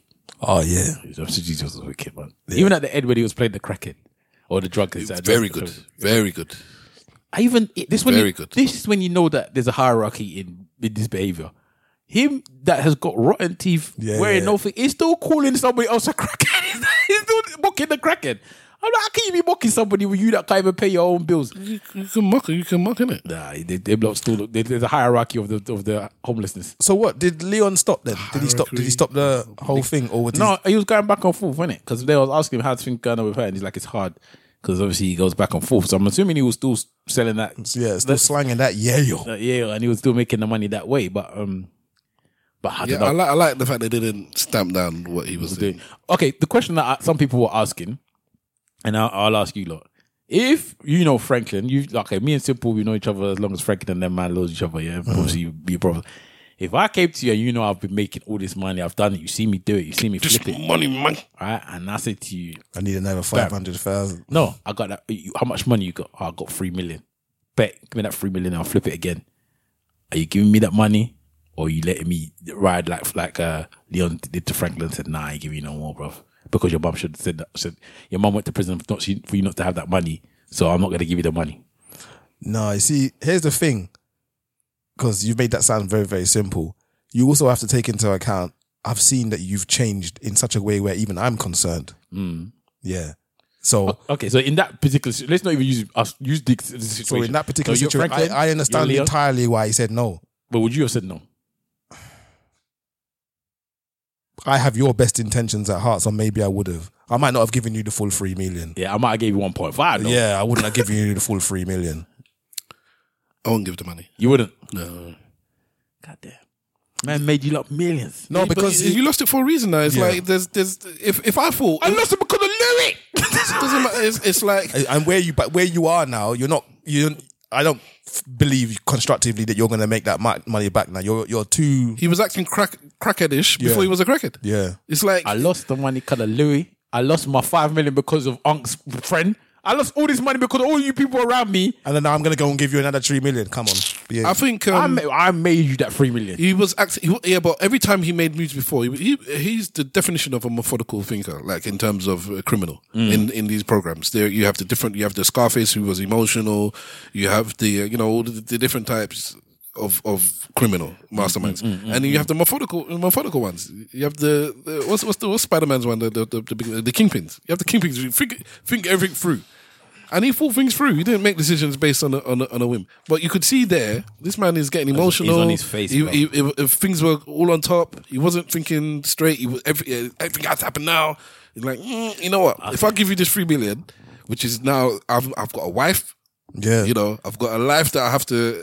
I've got people, because as far as he was concerned, he was big on looking after the community. And I don't know how pumping drugs is looking after the community, but he needed that money to fund looking after the community and his wife. It's like he had something to lose then. In the beginning, these people had nothing to lose. I think with him, he was like, if I don't do this, it's just going to get way out of hand. Because obviously when he left, it was going crazy, wasn't he? Yeah. So he was like, I need to bring everyone back into, we're just selling drugs. We're not just there doing any madness, giving drugs to pregnant women and that type of stuff. I think he was trying to not letting kids even play in the playground. Yeah, I just think they just made it to a point where let me just try and control the area. So that's why he thought he was helping the community. And obviously he was trying to fund the center.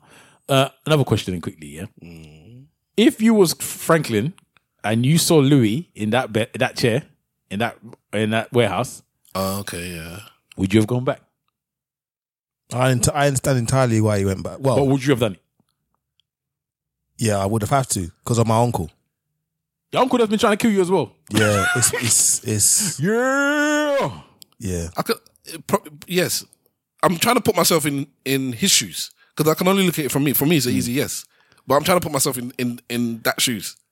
For him, Louis is regardless of whether or not he's, she's been known him from when he was a child. She's the one that gave him the gun in the first place. Yeah.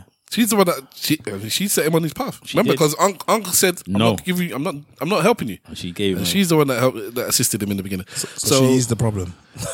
I'm telling you, if it wasn't for her, he wouldn't have made all that money in the first place. Delhi, she. The catalyst. Not everyone has to be the captain. Sometimes you just take the money and be happy with the money. There was millions up. Yeah. Then you want to go and put your life in the hands of a crackhead police officer. It's the pride before the fall, isn't it? Yeah, he lived as well, man. Mm-hmm. Well, we don't know what happened to Cracky. Old Cracky. So yeah, all right. So good program. I think it was fantastic. Good 5 seasons, was it? Yeah. I shout out to them, man. There. Yeah, for real, they done a good job. I just started watching Swarm. Oh fuck, man. I've seen Swarm. I've just gotten to episode 3. This thing is mad. Yeah. But again, Damson Idris is in this as well. Only for 1 episode, but he's there. Okay. Have you seen it yet? No. No, none of it. I watch it because of my boy. Did he write it or direct it or just produce it? I think he did all of that. Yeah. He wrote it as well? Yeah, him and his brother. But again, he's getting flack again for that. Because you know everyone thinks they hate black women, innit? Yeah, okay. So he must have described the woman as, he wanted the woman to be like an animal and blah, blah, blah. And it was like, he doesn't know how to help himself with this stereotype. He might just not care. He might not care. He might just not care. He might not care. But I'll that's what I didn't know about that. But if that's what he wanted, he did a good job. Yeah, that's what I'll say. But and she's fantastic as that. Oh, she's fantastic. But I'm saying also, this was a real story. It's real life. Things. No, it's not. There's bits in the story that are. There's things. It's very much like Atlanta. So there's bits in the story that are real life. Right. But the character herself is not a real character, I don't believe. Right, not a real person. No, but the things that go on around her are based on certain things that happen in real life. Right, okay. Yeah? Because the declaration on each episode is that this is... It is very much like the Atlanta seasons where there's boats. Boats? Based on a true story. Yeah. No, it doesn't say based on a true story. He says... It's Easter eggs or whatever they call it. He says on the finger, it said the events that happen in here are true events, and if there are any characters that seem like the real people, it's intentional. Something along those lines. Yeah. So the declaration... So it's the opposite of what most say. Yeah, exactly. You know, usually it's like, any similarities to anyone did or live in is it's just a coincidence. Yeah. This one is saying the exact opposite. Yeah. Interesting. You said you've been watching Succession, but you don't really rate the... I don't see the big deal about Succession. I've watched the first 3 seasons of Succession, and oh man, well, do you? Yes. It's not. Again, it's not. It's better than. It's not as good as. I don't think it's. I don't know. It's all right. Succession is like a dramatic version of Curb Your Enthusiasm as far as I've never seen Curb Your Enthusiasm. It's like Curb Your Enthusiasm. It's like. But Curb Your Enthusiasm isn't just like a just a random things. It's not like a. It's the way that the program is written that I think is fantastic. It's very natural like that. Yeah, the characters, the way that they progress, certain things that happens. But I love Succession, man. I love it. And this season, oh my God. So is it one of the better programs that you watch? Because for you, if you're saying that, then all these programs you're saying are heavy. I don't have to chase them down. Because I've chased this one down because everyone's saying, Succession is good. It's so good. But it's very bespoke to people, isn't it? If you're not really into that type of thing, obviously, you know it's based on the Murdochs, isn't it? So they say it's not, but yes. It's basically based on the Murdochs. But it's good. For me, it's good. But it's a comedic good. Whereas the other programs I'll tell you to watch that's more dramatic. But there's certain things in this. This was saying the things I want to talk about in like the newer episodes that would underline. I haven't exactly seen what I believe. I believe why this thing is genius in the way they write things. I'm gonna wait till episode 8 or 9 and then just watch them more. But yeah, I love Succession. But Succession, last season coming up now, so it should almost be finishing. Yeah, about next month. This is coming out in May, so yeah, this month is finishing. End of this month. Oh, okay, I thought it was only 8 episodes then. I don't know, but it's May. It's finishing. Okay, but yeah, it's cool. All right. Okay. All right, and so for keeping episode numbers down now or length, I've come into control, and so the last thing we're going to talk about is Anti. How can I forget the name?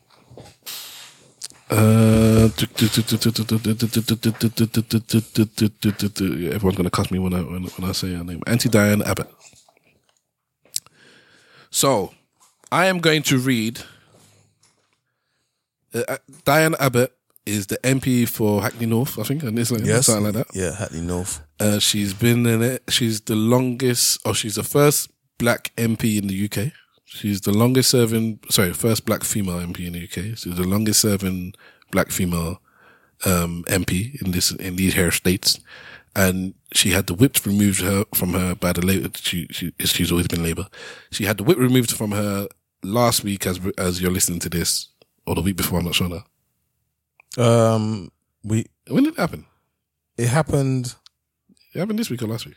No, it happened last week because I think we made a small. No, we didn't make a small mention. It didn't happen before we recorded. No, it didn't. Yeah. All right. Anyways, it happened in the last couple of weeks, where she had a whip removed from her for writing a letter. Let me open up the letter that she wrote. She wrote it to the Observer, I believe it was, and this is what she said. So let me close down all these things. Let me find it. All right. So the title is "Racism is Black and White." Mm-hmm. So Tomiwa Owolade claims that Irish, Jewish, and traveller people all suffer from racism. They undoubtedly experience prejudice. This is similar to racism, and the two words are often used as if they are interchangeable. It is true that many types of white people with points of difference, such as redheads, can experience this prejudice, but they are not all their lives subject to racism. In pre-civil rights America, Irish people, Jewish people, and travellers were not required to sit at the back of the bus. In apartheid South Africa, these groups were allowed to vote. And at the height of slavery, there were no whites seeming people, I'm not sure what that word is, manacled on the slave ships. So, excuse my ignorance for not knowing what that word is or means or how to pronounce it. Maniclad. MANACLED. Manacled. Manacled. Yeah. Okay. All right. So there were no whites seeming people manacled on the slave ships, and this is by Diane Abbott. Mm-hmm. Okay. And that was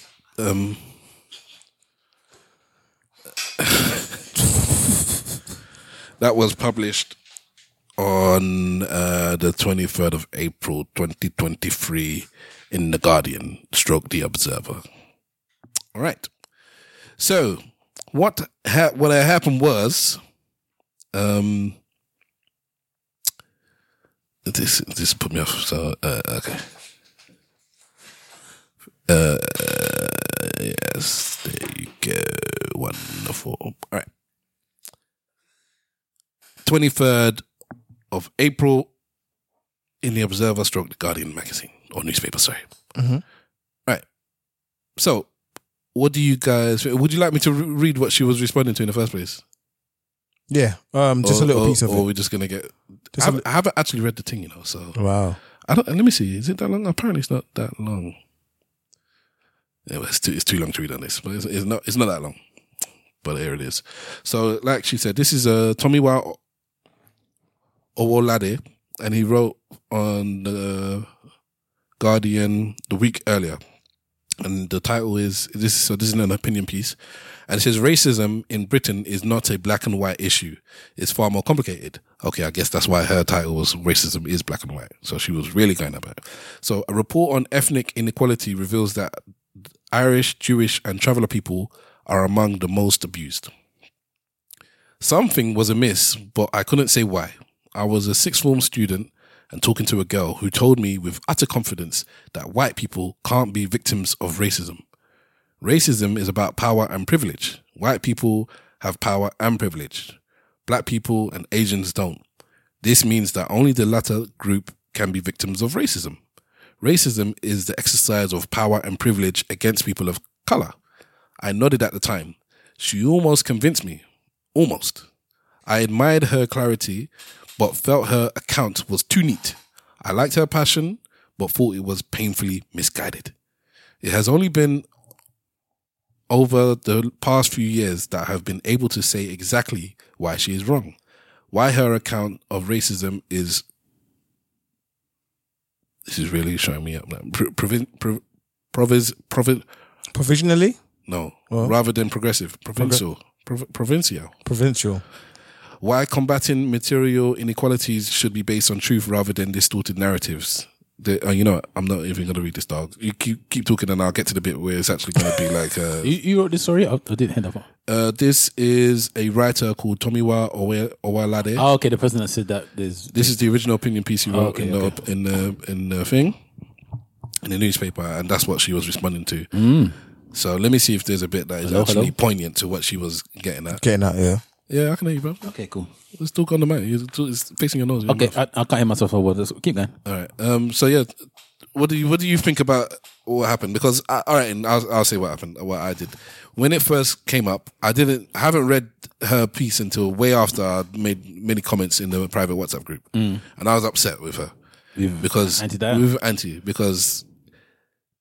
it's like, I don't know why you mentioned Jewish people when you know what's going on with the Labour Party right now. Kia's on a thing where he's trying to rid the party of all, even anything that seems or sniffs of anti-Semitism. No, don't even have to put it like that. Anything that seems to be Corbynized. And anything that's to do with Corbyn, he's trying to get rid of as well. It was just an on goal, basically. I hadn't even read the thing. Absolutely on goal. Yeah. Harry Maguire is finest. And then what I saw on the press and the news, because they didn't read the whole thing like I did, because it's not long. You could easily read the whole thing. They took out one little line and they said that she was saying that Jewish people don't experience racism like black people, which I'm not even arguing with. But for me, it's like, why do you need to say that? Like, what difference does that make? They still get racism. Like, why would you open your mouth and say that? Like, so that's all I saw, and I was just like, why would you do that? Why would you do that, Auntie? Why? So I was upset with Auntie. I read the whole thing, and then there's a bit more nuance, and I understand that she was responding to something else that happened. All of this started coming out later on, and I was like, okay, there's a bit more nuance to it. But at the end of the day, it's not like she has a regular paid job with this newspaper. Like, Boris had to write for the newspaper every week, so when he had to write his nonsense, he's like, I have to think of something this week to write. So he picked his brain and wrote some nonsense and put it down, and that's why he got gunned. Auntie doesn't have to do that. She sent her piece in by mail or email because she just wanted to get her point across, because she had read this thing and she's like, nah, I've got an opinion, I've got an opposing thought, I'm going to send it to the same newspaper for them to print. It was just unnecessary. You didn't need to say anything. That was my thing. One of you guys want to talk? I thought you was going to come with after you read it, what you... Yeah, I haven't read it. Yeah, you sounded like you had changed your mind or something, or your opinion. After you read everything that... No, I still think it's unnecessary, but I don't disagree. Whereas before, it's like I was... the bits I heard, because they were paraphrasing, and I think they paraphrased it incorrectly. So what I was hearing, I was like, I disagree with her. Whereas now, it's like, I don't actually disagree with you. White passing people, because that's actually basically, if you're white passing, you experience racism differently than black people. Yes, and brown people. I don't think she included brown people. She didn't include. On top of that, the bigger thing would be the hierarchy, which is what some people have an issue with. It's like, you don't put a hierarchy on racism. If racism is racism, you don't say, well, we blacks feel it worse than I don't know, the Asians. And Asians feel it worse than South Americans. And South Americans feel it worse than white Jewish. Some people are like, you don't do that. You just say that we're all the same. I have no problem saying... Everyone don't say that because they're not at the bottom. Oh. Yeah, I mean... Oh? That's basically it. Everyone says that because they're not at the bottom. It's that thing where... Who was it that said it? Money is the root of all evil is only ever said by people who don't have any. Okay. Do you get what I mean? It's that kind of thing. Like, when you're in that position, when you're in the position of privilege, even though this sounds a bit mad because of what we're talking about, but when you're in the position of privilege, i.e. you're not at the bottom, then your opinion will be skewed in that way to suggest, Listen, there are all of these people that she spoke about all experience prejudice. Yeah. I don't know if I don't know what we're talking about when we say travellers. Are we talking about Romanian travellers? Are we talking about Irish travellers? I don't even know which one we're talking about with regards to that. So nomadic people. But again, are they a race? No, they're not. So then they don't experience racism then, do they? Experience prejudice. But then Jewish people are not a race either. I don't know where that one... Again, that's an argument that I keep having. And I would love... Jewish people are a race. I would love for and a religion. I would love for a black Jew... Exactly. To discuss this topic. And I'll say to him, as a black Jewish man, yeah? Which one do you feel like you're getting stopped by the police for? Because we know which one it is.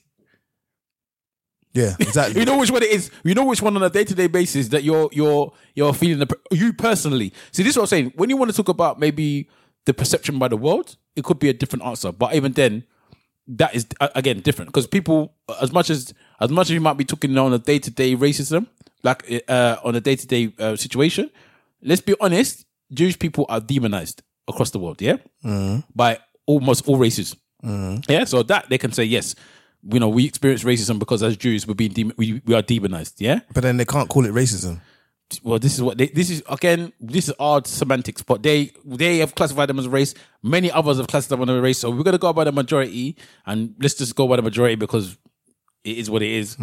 They're classified as a race. Yeah, that's what they've been classified as now. Yeah, Jewish people. Yeah, there's Are Arabs a race as well? Yeah, I would say. If you're going to class Jewish people as they don't call them a race, though. They call them the Arab nations. Exactly. No, but you can. I've never heard anybody say you're a race of Arabs. Do you hear people say you're a race of Jewish? Yes. No, you hear racism. You don't. The Jewish race. I heard the Jewish race. I don't ever hear the Arab race ever. Well, maybe you're not paying attention, but I don't think that's something that you just never heard. I've never heard the Arab race. Because you just say the Arabs, innit? You don't have to. You don't even have to add the race to the end of it. Anyway, go on. You were going to say something. Oh, I'm going to read a bit that seems like this maybe where Auntie was reading and her ears may have pricked up. Anyone who is white is privileged. So this is from Tommy Wow. Anyone who is white is privileged, we are told. People call them Arab race. And racism only affects people of colour. The problem with this view is that there are certain minorities who are seen as white and yet experience prejudice.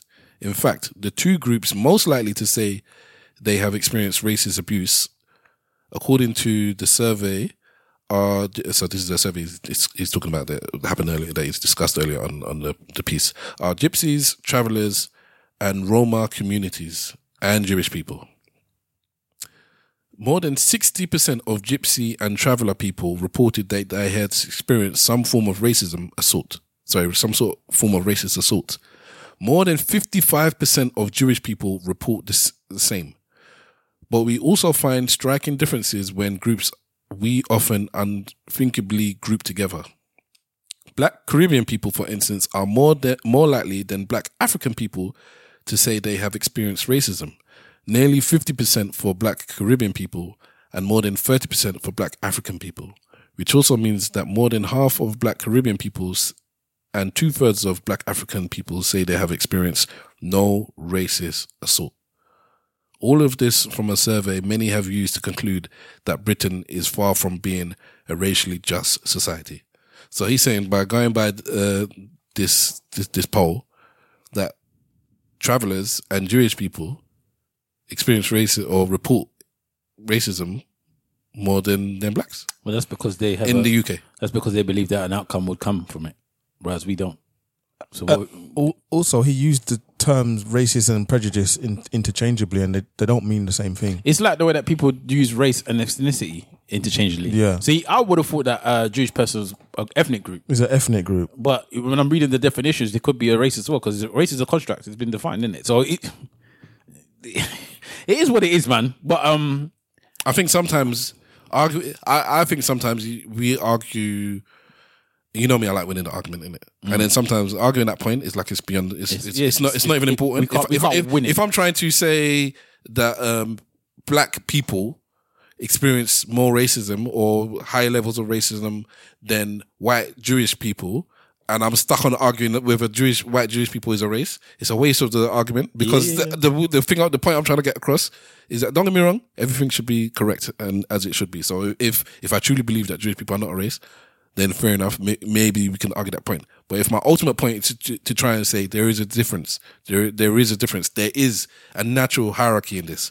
For you to diminish it and toss it aside in and of itself is a racism in and of itself. For you to say that you experience things the same as this person is that's the argument I want to win, and I would just go on that. Fine, you want to say Jewish people are race? Cool. If I didn't believe it was no, but the reason why I get hung up about it. No. Sorry for cutting into you. That's all good though. The reason why I get hung up about it is because there are African Jews, there are black Jews, and the white Jews are racist against the black Jews. Yeah. So because they're part of a different. They're also part of a different ethnic group or race. Yeah. So that's what I mean. So then, You can be part of more than one race. But so you're part of the Jewish race and the black race. Yeah. Yeah. For me, race is skin color. It's not. But it's not though. That's for me. That's But why. that's the thing, That's why. That's how I've understood it. If you go by definition, the way that they've described it, I don't believe that's the case. But this is my thing. If we're going by, because they were very specific about white Jewish. She was very. Which one of them was specific about the white Jewish and white travelers? Was that Auntie was definitely. She was talking about white. Like so that makes white. sense. She said white passing people don't basically experience racism like blacks. And that's completely true. So on a day-to-day basis. Well, she's backtracked on it. She's apologized. She said she was wrong, and she's apologized. On a day-to-day basis, walking out on the street, they would not experience the same racism as a black or brown person, because unless they fully go out of their way to identify themselves as this thing with things that can be seen. So maybe an Orthodox Jew might be able to say, well, you know, I wear my hat, I wear this, that, and the other, blah, blah, blah, blah. Jews is standing up like, what you talking about? I catch racism all day long. Yeah, exactly. So they might say, you know what, I come out and I wear my thing, blah, blah, blah, blah, blah. But again, it's a bit like what I say with gay people. If they decided to not go out with any of that type of stuff, they're not going to experience what they experience. The same way that I said that if gay people never told you they was gay, they might not feel the prejudice of being gay. But doesn't mean that it doesn't exist. It exists. So that's what I said. On a global scale, when people, as I said, people hate Jews on a global scale. All right. That's racism. Yeah. On a day-to-day basis of me and you walking out on the street, and travelers as well. Travelers get it. That is one that I actually agree that people don't necessarily talk about, but people hate travelers and they're quite happy to talk very bad about them. No, it's not even like a thing. Not even like a thing. You're gypsy, they're this, they're thieves, they're this, that, never. No problem at all. No one would blink an eyelid if you said that. If somebody said to you, a traveller came around my house and I hiding everything because they were going to steal it. No one would blink an eye. They'd be like, yeah, of course you should. There's a South, You know what I mean? a South African comedian who was doing a show in, anyways, and I was watching it just yesterday, I think it was. And it's like, you know, you British, you don't do racism very well. It's like, I'm from South Africa. You know, you do when racism happened. You know, why are you not allowed to go to the beach? Because it says no blacks are allowed on the beach. It's like, you people have your subtle racism. But he said, but the redheads, it's like, everybody's allowed to just it's on the red. It's like redheads, there's no filter. It's like, yeah, it's like, it's no hold back for redheads. It's like, I feel sorry for you. Yeah. So I think that is again, I kind of agree with her with white passing, because you can be white passing. So you've got the option to not experience the day-to-day racism, like you know, being stopped in your vehicle and stuff like that because of what your race is. But as a whole, like in the global scale, these people experience racism, even if it's not direct to them. Yeah, but then the interesting thing for me also is, did any of those people representing them communities come out and complain about what Diane Abbott said? Yeah, of course they did. Of course the Jews came out. The traveling, no, I mean not outside of the. Oh, okay. The traveling community. In fact, me even saying Jew, I don't even know if I'm allowed to say that. That's what I'm confused about. But anyway, it's what it is. But at the traveling community, I'm not too sure. I don't. But no one would care if they did. That's the point. If the traveling community came out and said, "Oh, we don't like it," they'll be like, "So what if you don't like it?" Sit your ass down and be so what? Be happy we left you in our camps. And that's why the reason why. That is the reason why people talk about the Jewish people, and this is another reason why people hate them, because they feel like they at times say that they're unfairly given disproportionate amounts of or whatever. Yeah.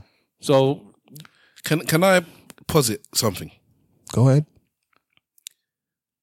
Diane Abbott, Diane Abbott, is the most racially abused person in the UK. Most likely, yeah. There is no one in the past 10, 20 years, modern UK, that has experienced as much racism as Diane Abbott. I believe I can put that forth to the Crown, and I could believe if I had enough time and you were going to pay me out at the end, I could win that case. No one in this country has experienced racism like Diane Abbott. Who is one person? One person. Over 20 years, 30 something years she's been in Parliament. A lot of black people that's been on television, you know. I don't think anyone has experienced it like that. Yeah, because what would happen with them is it would be directly related to their appearance on television. And this woman was in Parliament. Yeah, but there's a lot of people that didn't know about Diane Abbott for a very long time. It's only recently that Diana Abbott has even become somebody that people know about. I don't know about that. No, she's been in Parliament for a very long time, and most people don't. You have to think about it now. Politics has become more in the Public eye. Yeah. Whereas in the past, you wouldn't know. You wouldn't know who your the MP of Hackney is if you lived in Bristol. I think Diana Abbott has been famous for a long time. I don't think she has. I think she has. I think Corbyn wasn't even as famous for that long. Corbyn was not as famous as Diana Abbott until Corbyn rose. Until Corbyn was the leader of the Labour, he was not as popular as Diana Abbott or well known. It's not. Okay, but I think that Diana Abbott has been in politics for a very long time. Yes, 37 years. Whether or not people knew who she was, I wouldn't necessarily say that. Not to say that she hadn't still experienced racism, but I don't know whether or not her popularity would be matching of somebody else. I think because there could be footballers that will tell you that are you mad? Do you know how long I've been experiencing racism for? Since I've been playing football since whatever. Since somebody like John Barnes might say I've experienced racism since I started kicking a football. Every single place I've gone to, every single country I've gone to, every single arena I've gone to, and since.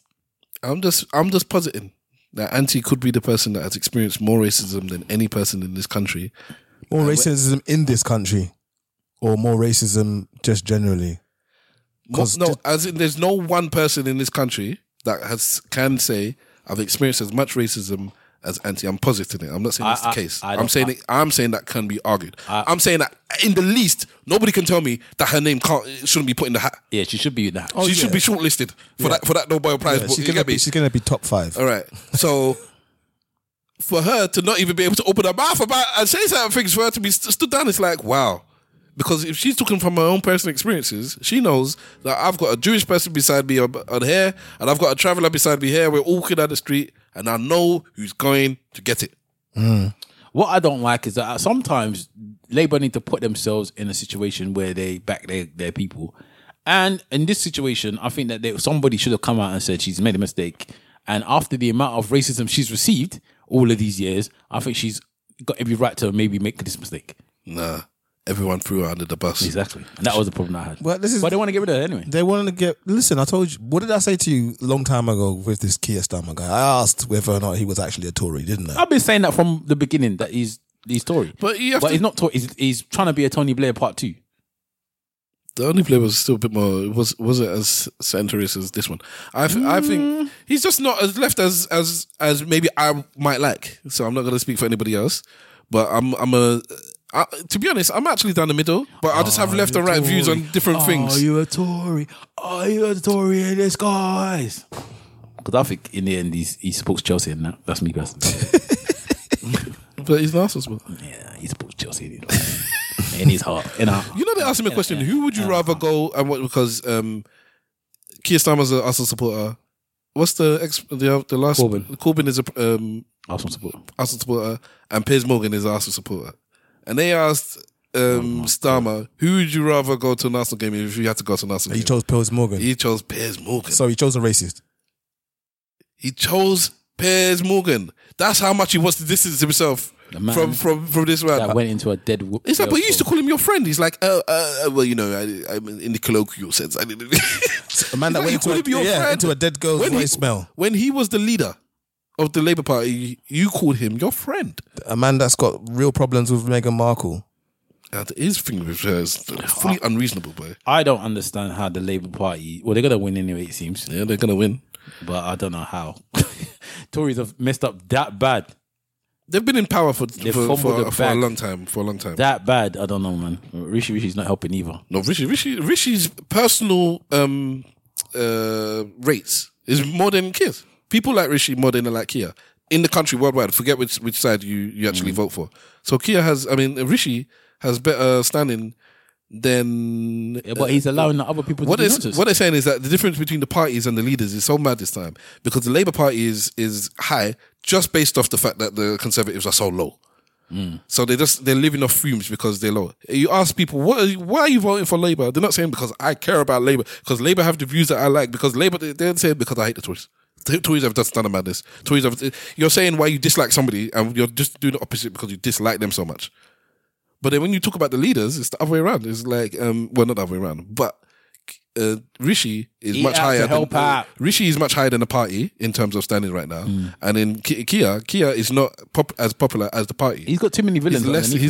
Sorry, he's got too many villains underneath him. Kia, Rishi. One of them resigned the other day, innit? What? One of his villains? He had to go. He had to go. But I actually kind of agree with him.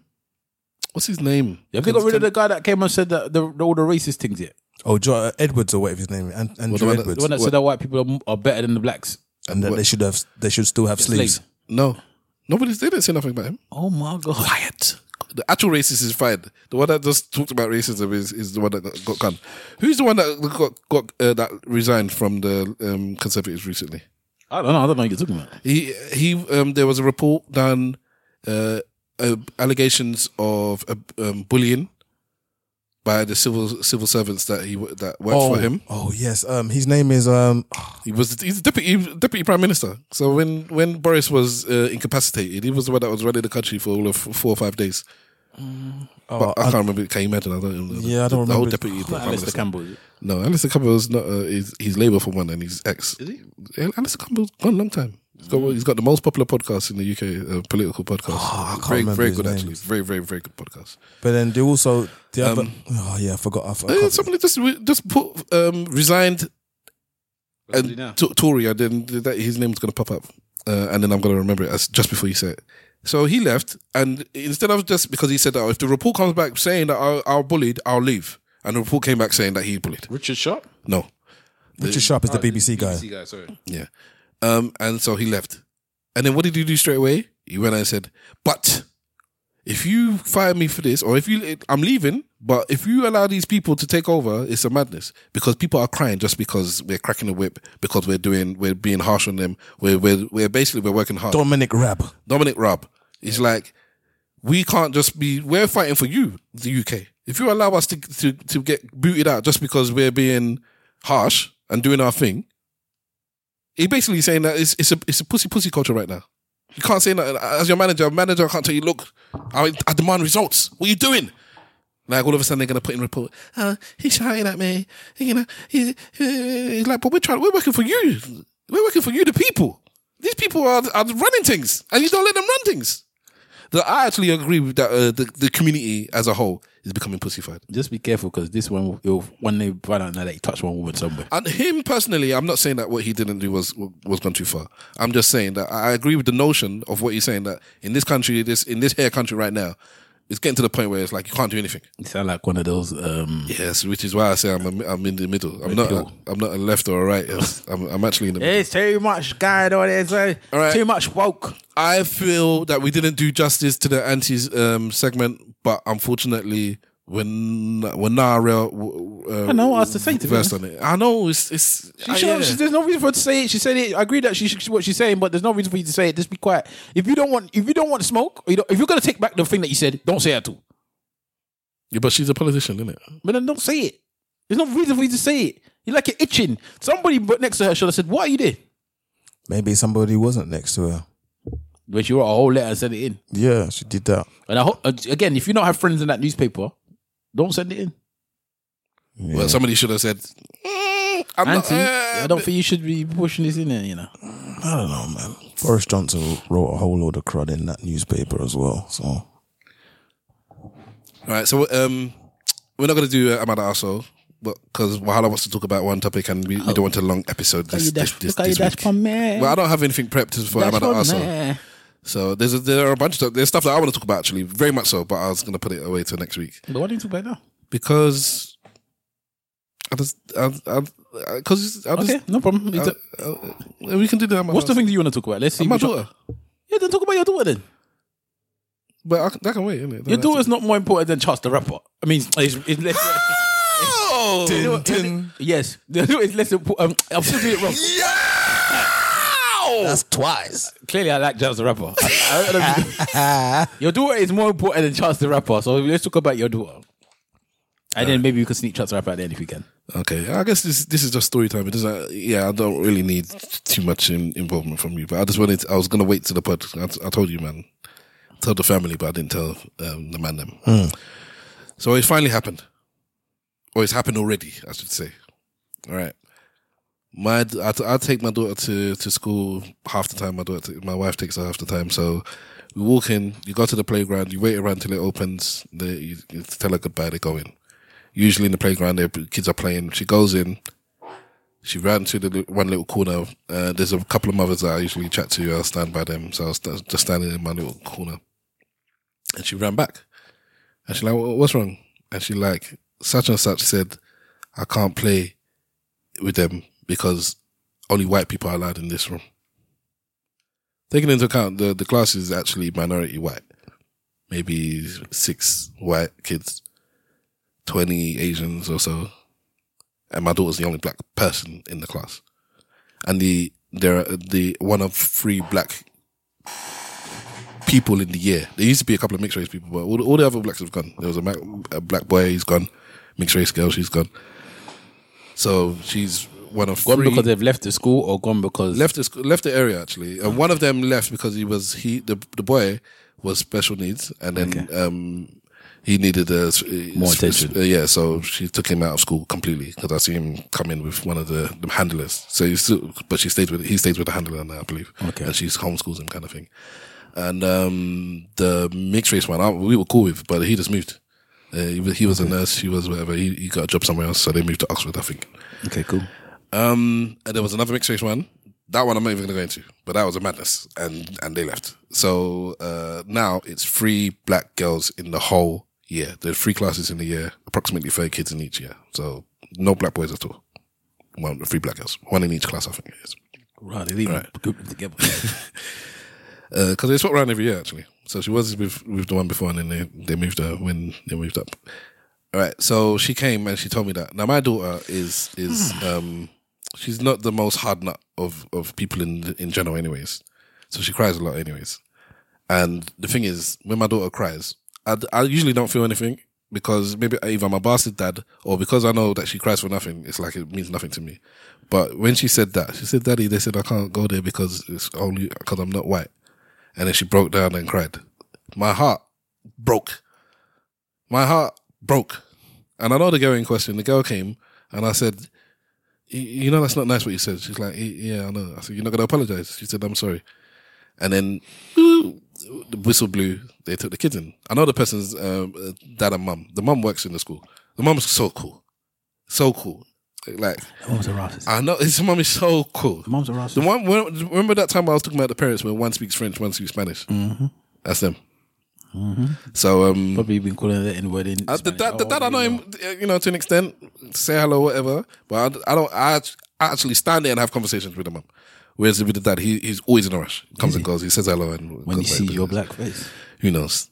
So, it's just that I've said on the podcast, I've said to my missus that when I moved where I moved, and I've said to you, man, personally, that unfortunately the area I live in, there are very, very few blacks, and I assumed that at some point my daughter would face racism, overt, because covert is just wherever it's there surrounding you, but overt she's gonna face it, and I just didn't think it was gonna be this early. To the point where we don't push racism and you need to do this and that down our daughter because we don't want to be so, like what I was talking about earlier on. We don't want to push racism in her face so much that she's just there watching for it, worrying about things. But subtly, I do certain things. So we have our affirmations in the morning. I tell her about her skin is, and just that morning, I was talking about how she had to love herself. And I said, you have to love your skin, you have to love your hair, your black skin. And I was going down the list, I said, you have to love your toes. And she was laughing. She's like, hey, I don't love my toes. I said, hey. I said, you have to love your toes. She's like, why? I said, you have to love every part of yourself. Because I said, the same morning, 20 minutes before it happened, people are going to make you feel bad about yourself. And I don't want you to live feeling bad because of what somebody else says or thinks. You need to love yourself completely so that nobody else has an influence on you. 20 minutes before somebody says white's only pie in this place. And I just wanted to share it with my boys. The day after, I played her Brown Skin Girl by Beyonce. Now this is on my daughter's playlist. So we've been talking about our children and the music they listen to. My daughter has a playlist on our Tidal. And that song has been there, so she knows the song from a long time. But I've never because I put it there. The songs that she chooses, the songs that I chooses, and I put it there. And the song that the wife chooses, so we put in music that we feel is acceptable for her, stuff that we think is gonna uplift, stuff from Africa. So we want to get a flavor of whatever. And when she wants music that we're playing, I just play the playlist, and I'm comfortable that she's gonna hear music that I'm happy with. So this song is there. She knows the song from a long time, but this is the first time I've explained to her what it actually means. And we sat there and watched the video, and I got emotional watching the video. And it's not that. I don't know if I've ever seen the video before, but obviously I've heard the song 100 times. I know what it's about. But because it doesn't resonate with me because I'm so confident in my blackness, I've never had an issue with that. It's never resonated with me. And even though I'm playing it for my daughter and I understand, at some point you're going to feel this, I didn't think it was going to be now. And I was emotional watching the video with her. I was like, this is a madness. This is why Beyonce made this thing, because her daughter was catching whatever she was catching. Same as Auntie. It's like when you're in the public media and you're black, you're going to get it. You know, everybody gets it in the public. But when you're black, you're going to get it because you're black. When you're a woman, you're going to get it because you're a woman. And when you're a black woman, you're going to get it from all sides. So that's just my thing. I just wanted to say that. And to share with the people them. But I was kicking myself, and this is what I was saying earlier, I'm sorry, is that I knew it would happen because of the area happening. And I had discussions with my wife about not wanting to live in this area, but she was confident that she'll be cool. Everyone has to keep in mind that my wife didn't come to this country. My daughter's 6. She didn't come to this country till she was 7. And just as we were discussing it, because I was moaning about it again, I realized she came like a month before her 8th birthday as well. So she was near enough 8 before she came and lived in the UK. She was surrounded by blackness. They say the first 7 years of your life are the most formative. Yeah. She was surrounded by blackness. Blackness was never an issue for her. So when she went to this school in the same area that my daughter goes to school, and she said, I experienced some things. It wasn't a big deal. She even talks about a time where she took a chair to somebody and had to lick one boy when he was the first time she experienced racism in this country. And I said, how old are you? And basically she said it was year 3 or whatever, year 4. So she was 9 or 10. So I said, you got it early, but by that point, it meant nothing. You were strong enough to pick up a chair and chase the boy because you're Bush Ghanaian, that's why. But you pick up a chair and you went to hit a boy because he said whatever he said. I don't know. She didn't tell. I never know actually what the boy said. But I kept telling her that where I grew up, my school was majority black. Where you grew up, the whole country was majority black.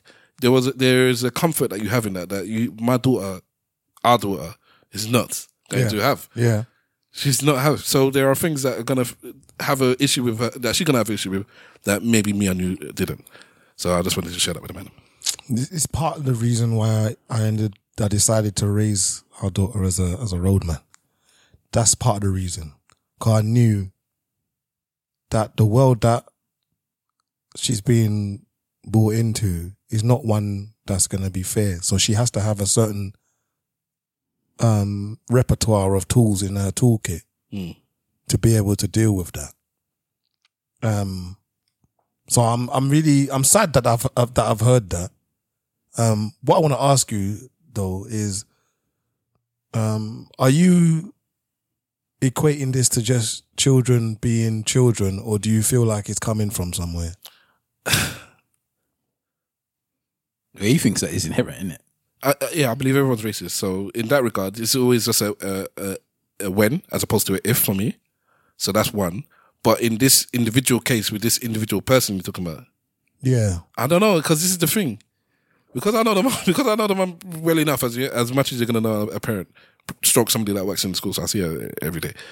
It's like, I don't think she got it from the mum. I only got to the point where I started questioning. I don't know the dad that well. I see him, I say hello. If I see him on the street, I know him. It could be an uncle, could be a grandparent, could be a aunt, could be somebody. At that age, you're getting it from somewhere though. That's the thing. Because my daughter is not going around thinking anything about race, because we ain't teaching her anything about race. I teach her about culture, so she knows the flags for her mum and her dad. She knows about Africa, but I'm not there teaching her about black stuff, because I know that I just I think that's a problem. Go on. And let me tell you why. Because now these other kids are more advanced. You think that those 6 white girls that you said that's in that class, full of Asians, I'm assuming is the rest. Yeah. Of your daughter being the one black. Do you think that she's the problem? You think that they're not talking about the Asians? Remember, there's only a couple. Who's not talking about the Asians? The white parents of all the rest of the white children. I don't know. They are. they're saying, look, you're the only white, you know, I know there's a lot of Asian people in your class, stick with the white girls. I'll guarantee you some parents are saying that. But regardless of what, and then maybe the kids are then filtering down to that kid and was like, you know, it's only us white girls, we only, you know, blah, blah, blah. So we're only going to be with the white girls, you know, don't mix with the Asian people. And then she could say, one of the other students could have said it to her, and she took it from that. It could have come from her grandparent, could have come from somebody. Let's be real. Somebody says to me, if somebody came to me and was like, oh, there's only 3 black girls in our class. Yeah. And she said something to me. I'll tell her, do you like the 3 black girls? I'll be like, yeah, you know, you should make them your friends. I might not tell her not to hang around with the rest of them, but I might push her to the 3 black girls, if that makes sense. And I think other people might do the same. But their one might come with a bit more racism than mine. Because I'm saying mine for this reason. Because you cannot trust the fact that these people will have your back because of the racism that exists in the world. Which is, I suppose, what Auntie Diane was saying. But, you know, because you're in this class at the moment, you might be the minority in this class, but you're the majority in the world. And you're the majority in that, well, not the world. You're the majority in the nation that you live in. So you get to see white people everywhere. I want to ask you another question. Did I answer the first one properly? No, you answered the first one. Right, okay. You said you don't know, basically. You're not sure. You didn't think so. But also, did you speak to the mum as she's a teacher in the school or whatever? She messaged my wife, before the school had finished. So obviously the word's gone round because the teacher said he wanted to speak to us after school, but because she went to after school club and the teacher wasn't doing an after school club, I would have had to go to school or whatever. It's like parents' evening is coming up next week. So it's like after school club or parents' evening. So we said parents' evening. So the teachers addressed it. He's spoken to the child. He's spoken to my daughter. He said it's not all right. This is the same teacher that was laughing when he said that, oh, he loves my daughter because she's got so much personality. And there's one time when she came in and she was saying, you know, white people like touching my hair. And so I'm not going to get offended. But she said it to an Asian person. This is how racist to her. It's just so like, it's not a thing. So, and he was laughing because he's like, the person was even white, they were Asian, but he just said that, you know, and I told him there and then, I understand things are going to happen in school. She's the only black person in the class. Things are going to happen. So I told him then, and he's like, yeah, I understand. But to answer your question, the mother reached out to my missus and they messaged on the phone. I haven't actually read the messages. I don't even know, but she apologized. She said she doesn't know where it came from. And then yesterday they were at, one of the school children's birthday parties. So they were there together talking. And again, I believe she was apologetic and embarrassed. So yes is the answer. And she reached out straight away, messaged my wife. So she'd have to. I'm really sorry about my child. I don't know where that came from. And then reiterated it to her face. It's a tenuous position because she's also a teacher in the school. Mm-hmm. Do you get what I mean? So I think she's a helper. She's not like it doesn't matter. She's having contact and influence on your children. Do you get what I'm saying to you? Oh, you mean like that? Yeah. Did anybody ask the child in front of you where did she get it from? No, because as soon as I said to say sorry, she said sorry, and then they went inside. I would have asked her straight. Who told you that? That's the first thing I would have asked her before even sorry. Who told you that? And then I would have got my answer there and then. I didn't think. I was in an emotional state. I was just focused on my daughter because she was, and even I had to leave her crying. It's not like I stopped her crying and then because everybody had gone in and I was still there holding her. I picked her up and I was holding her. And all I'm thinking of is when this girl cries, all I'm thinking of is you need to stop crying. You're always crying for something. You need to man up because life is hard. But this time I was just like, I get it. And because even though I don't feel that kind of stuff when I hear it, I've never experienced racism and felt like bad. As mad as that sounds, it's never happened to me before. Because I'm so like nonchalant about it. Like this is life. It's just life. It's just life. But you're not expecting it from your daughter. Like six. She's 6. She's innocent. She's not innocent. She's 6-year-old is not innocent. I'm talking about my child. In case of race, she's not innocent. To the racist, she's not innocent. She's just a black person. It could even be that the person doesn't mean it racist way. If you understand what I mean, this is what I was asking. Like, only tall people are allowed in here. Only boys are allowed in here. The little girl has no idea what she's. That's what I'm saying. That's what. Yeah, because it could easily. Because my daughter's big on like girls and boys. I don't like playing with the boys. I'm not doing what what after school club do you want to do? I want to do this. Why? I thought you like that. No, because it's only boys. boys are there. I just want to go where the girls are. So she ain't sexist. It's just like for whatever reason, she's fully down this line of I like being around the girls and don't want to be around the boys. And this is why I asked whether it was a child being a child or if you think it's a thing. Because I do remember when I was in school, maybe it was secondary school, a bit later in life, but we used to, because I went to a school that was predominantly white, we used to play football and we used to play whites V. Yeah. Because there were so many white people in the school. And you just mix and match. Bro. And so the blacks and the Asians would play together. And then, or anybody who didn't identify as white would play together, and the whites would play as one team. But we did that. It wasn't. It's just an easy way to. It was just an easy way to split. Like the only other way would have been to put bibs on, and we didn't have bibs. So it was like, if we do whites V, natural bibs. Yeah. If we do whites V, then we know who we're passing to. It could be just that, but it's. I don't think you could do that in 2023. No, I've heard a conversation about it the other day. Someone was talking same sort of dilemma thing where they were like, "Oh yeah, the kids were saying whites V," and they started saying racism, and I was sitting there thinking to myself, because I know I've been in that situation. Bro, we are our big selves now. When there's sometimes when we go football, because there's bare Asians sometimes, we look at those teams and we make it. We're like, oh, it's Asian V. Because it happens. Yeah. Sometimes it happens like that. Oh, it's Asian V. All right, fair enough. You just play it is. But we don't think anything of it. Yeah. But these days now are saying it's racism. Like, how can you do that? Why are you separating among It's colour only lines? just now, because I've at the time thought if she's young, I don't know where she got it from. It could be innocent or it could be whatever. Or not innocent, but but I've never, just until just now, just to you ask that question, thought it could just be that she was saying, oh, the girls in here already are white, and so it's only whites only. As if it was all girls and a boy tried to enter, it's girls only. Nah, I don't think so. Yeah. I feel like somebody is. I think that things. I would like to see how all the parents are regarding that, because it's not often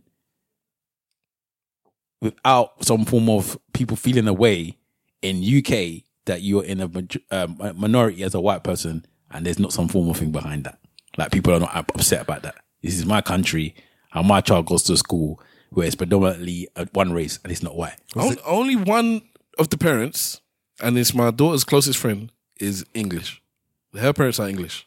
All the other whites, then none of them are I was English. about to ask you, but you already said it was French and Spanish. This one's the parents French and Spanish. I was going to ask all Eastern European. That answers my question. I thought the child. I was going to ask you whether the child is from Ukraine, but you said they were all French. That answers me quite immediately. They're all Eastern European? Yeah. Oh, okay. They don't have a good standing for other colours, as it is known. Yeah. So, yeah. Oh, it's a tough cookie, man. I don't know. She always gets invited to their birthday party. She's one that like she gets invited everywhere. Because they have to. Do we have black child in school? We bring. It's mad because one of the ones because it's the mum I see all the time, and so I say hello to the mum. But when it was my daughter's birthday party, the dad brought her, and I was trying to talk to him, and because obviously the parents stick together. It was at a fun fair, and so we're trying to. And then once eventually, yes. I said, "Oh, look at the kids." Yes. I had to just, because I could see he kept trying to keep himself to himself, but very polite, very nice. But just like you could see, he didn't want to join the conversation. And then I realized, oh, you don't know English there. It was like in Mexico. We was with when we went on one of the trips. Another trip that we went to. There was an Eastern European couple, and they was always like giving us a bit weird, not necessarily stares, but there was very cautious the way they was around everyone else, because there was like the only whites. Most of them were like Mexicans or Americans. Like you're assuming it's because no. I was there. I was on the trip. No, but you said they did it because they're the only whites. No, I'm saying that it just felt weird. I don't know. They kept themselves. It could be that. It couldn't be that. It might not be that. But I always felt that there was a bit cagey. And Eastern Europeans they have a certain way about them as well. Mm-hmm. So they, like, when we was going to do a bike ride, one of the guys tried to push past me to get the bike before I got it. That basically pushed me on past, even though you could see I was going to the bike. That type of behavior that I have, or maybe you shouldn't put it to all of them, but I've seen that type of behavior from them in the past. Yeah. But anyway, eventually, for some strange reason, we went to some place where they did like a spiritual ritual, whatever, where they was this doing like a shaman thing for the Mayans or whatever. Yeah. And they had to, one of them guys partaked in it, and he was the Eastern Europe guy. They asked him to do certain things, blah blah blah. And then eventually they wanted to basically just do blah blah blah stuff, and like, come and talk to us, and we'll give you this herb thing, and you'll cleanse everything that you've got. tutus now. Everybody found that they wanted to charge you like $500 for the thing, but Yeah. But anyway, so when the people was going before us, everyone was coming out without the thing and was like, me and my wife was like, babalawo. Even we were off was like, look at us going to go see this shaman. Imagine if we said to go and say back home that we went to go and see babalawo. Everyone was like, you would never do that. You wouldn't go. I want to go to Nigeria and start going to go see babalawo, but here I'm in Mexico going to go see the shaman. That's how you need to market yourself well. Yeah, but no, it's just because we was part of this trip thing. No, but it's what I'm saying, tourism. Yeah. But and it's not demonized as much, I suppose. But and tutus now. So we went to the thing, and then when everyone was coming out, they started to talk to us because it's like, because they had the thing. They're like, what's happening? It's like they're gonna charge people. So they're charging this amount of money. So after a while, we had a little discussion, and then after that, they just wanted to talk to us. It's almost like they thought, because I think for one, because we was European, that put them a little bit more at ease because everyone else is American or Mexican, and they come from Europe. And two, I think that the way they was looking at first was really like skeptical of us. Yeah. Until we was talking and was a bit smiley. Then suddenly, can you help us to take pictures? Can you help us to film? Yeah. Blah blah blah. Even showing my wife the pin code to his thing to get into his phone. Everything. She's like, give it the pin code. Like all of this stuff. I was like, right, you lot went from to that so quickly. And I noticed that in my area, as I said, there's certain times that they're very cautious, very thingy, and then suddenly they're just integrated because it's like, you lot are not as bad as I think you are. Because I remember I was saying in the past that I don't think they have many in their country, so they don't really know us. But when they get here and the people are, you want to call it racist towards them or prejudice towards them, and the ones that's not really prejudiced is the black people, because we're not really like that. Yeah. They seem to then have an affinity for us, and then they enjoy us until maybe situations like this. I don't know. They might still be, as I said, I don't know how they is in that class, but you being surrounded by a group of a different race, and your children are surrounded by that group of a different race, you might be the nice parent that's not putting it out, but I very much doubt most of the parents are not. I'm just disappointed in myself because I got a house. I wanted a house that's big. Like you said, you had a training room. I'm just trying to tidy up my room that is basically holds my trainers and clothes there now. And the reason we're living in this area is because this is where we could afford to buy the house where I could get all the rooms that I feel we needed. I feel we needed a 4-bedroom house. I didn't want a 3-bedroom. I didn't want that. This is not the only place. It's the place you wanted. Yeah, but I knew that I was going to sacrifice certain things for certain. Obviously, when you pick a house, unless you got big bank, you always have to sacrifice something for another. Even if you still have to sacrifice because different areas mean different things. And it's like I knew that this was going to be an issue, but I just thought, I remember my plan was move by the time they could start secondary school. Like this is when, but now I'm thinking, have I done my children a disservice? Like, have I flopped the game for them? I think because I'm living for my children, and I was like, have I flopped the game? Go on, and tell me what you think. I think no, because I was discussing this with my wife because I was saying I know Stav's gonna be properly vexed about this, and she goes, "Why?" And that's exactly the same thing I just said there because I said I already know he's got guilt in his heart about this situation about this fact that there's not many blacks in this area. I know that's in his heart already. Now this is just gonna amplify that upset. So you're just telling me now, but I don't think you've done them a disservice. But I just think in the end, you have sacrificed this, and you have to find a way to try and rectify it. I don't know how. I don't know what you're gonna do. Able to do. I done told you should have played with Roots immediately. That's what I would have done straight. Roots. You're gonna watch all 6 hours of the Roots. Oh my God! When you go to school next time, you're gonna be very prepared to look at them and say you are there. Pass the trauma on. Yeah, yes. You're gonna be the one that's separating from them. You're not gonna want to be. But who's she gonna separate? She'll have to sit in her own corner. That's deep, man. Face the wall. Yeah. And read her book properly. I don't know, man. It's just Queen. What can you do, man? Let me ask you a question quickly. Yeah, what can you do? Not a thingy. Would you prefer it if they said, you know what, we're gonna be very conscious about this, saying this, but we're gonna do it because we think it might be for the best. We are actually gonna put all the 3 black girls in the same class and keep them in the same class. Would I have an issue with that? Yes. No. Would you think the rest of do you think that is a bad thing for them to say that? Would you think that it would be? Obviously, I don't think they'll be able to get away with saying that. I don't think the head teacher's mixed race. I don't think it would be a bad thing. I don't think you could. Would you want it? I would. If it happened, I would be happy. If it happened, I would be happy. Have you not maybe spoke to the rest of the black? I was gonna say talk to the other black parents and see if you can. No, actually, I don't talk to the other black. One of them, one of the girls I do. These are what blacks, but I don't talk to each other. Boy. No, because keep our distance. Because my daughter's class is like separate from the other. It's 4 classes actually. 1, 2, 3, 4. Yeah, it's 4 classes. Sorry.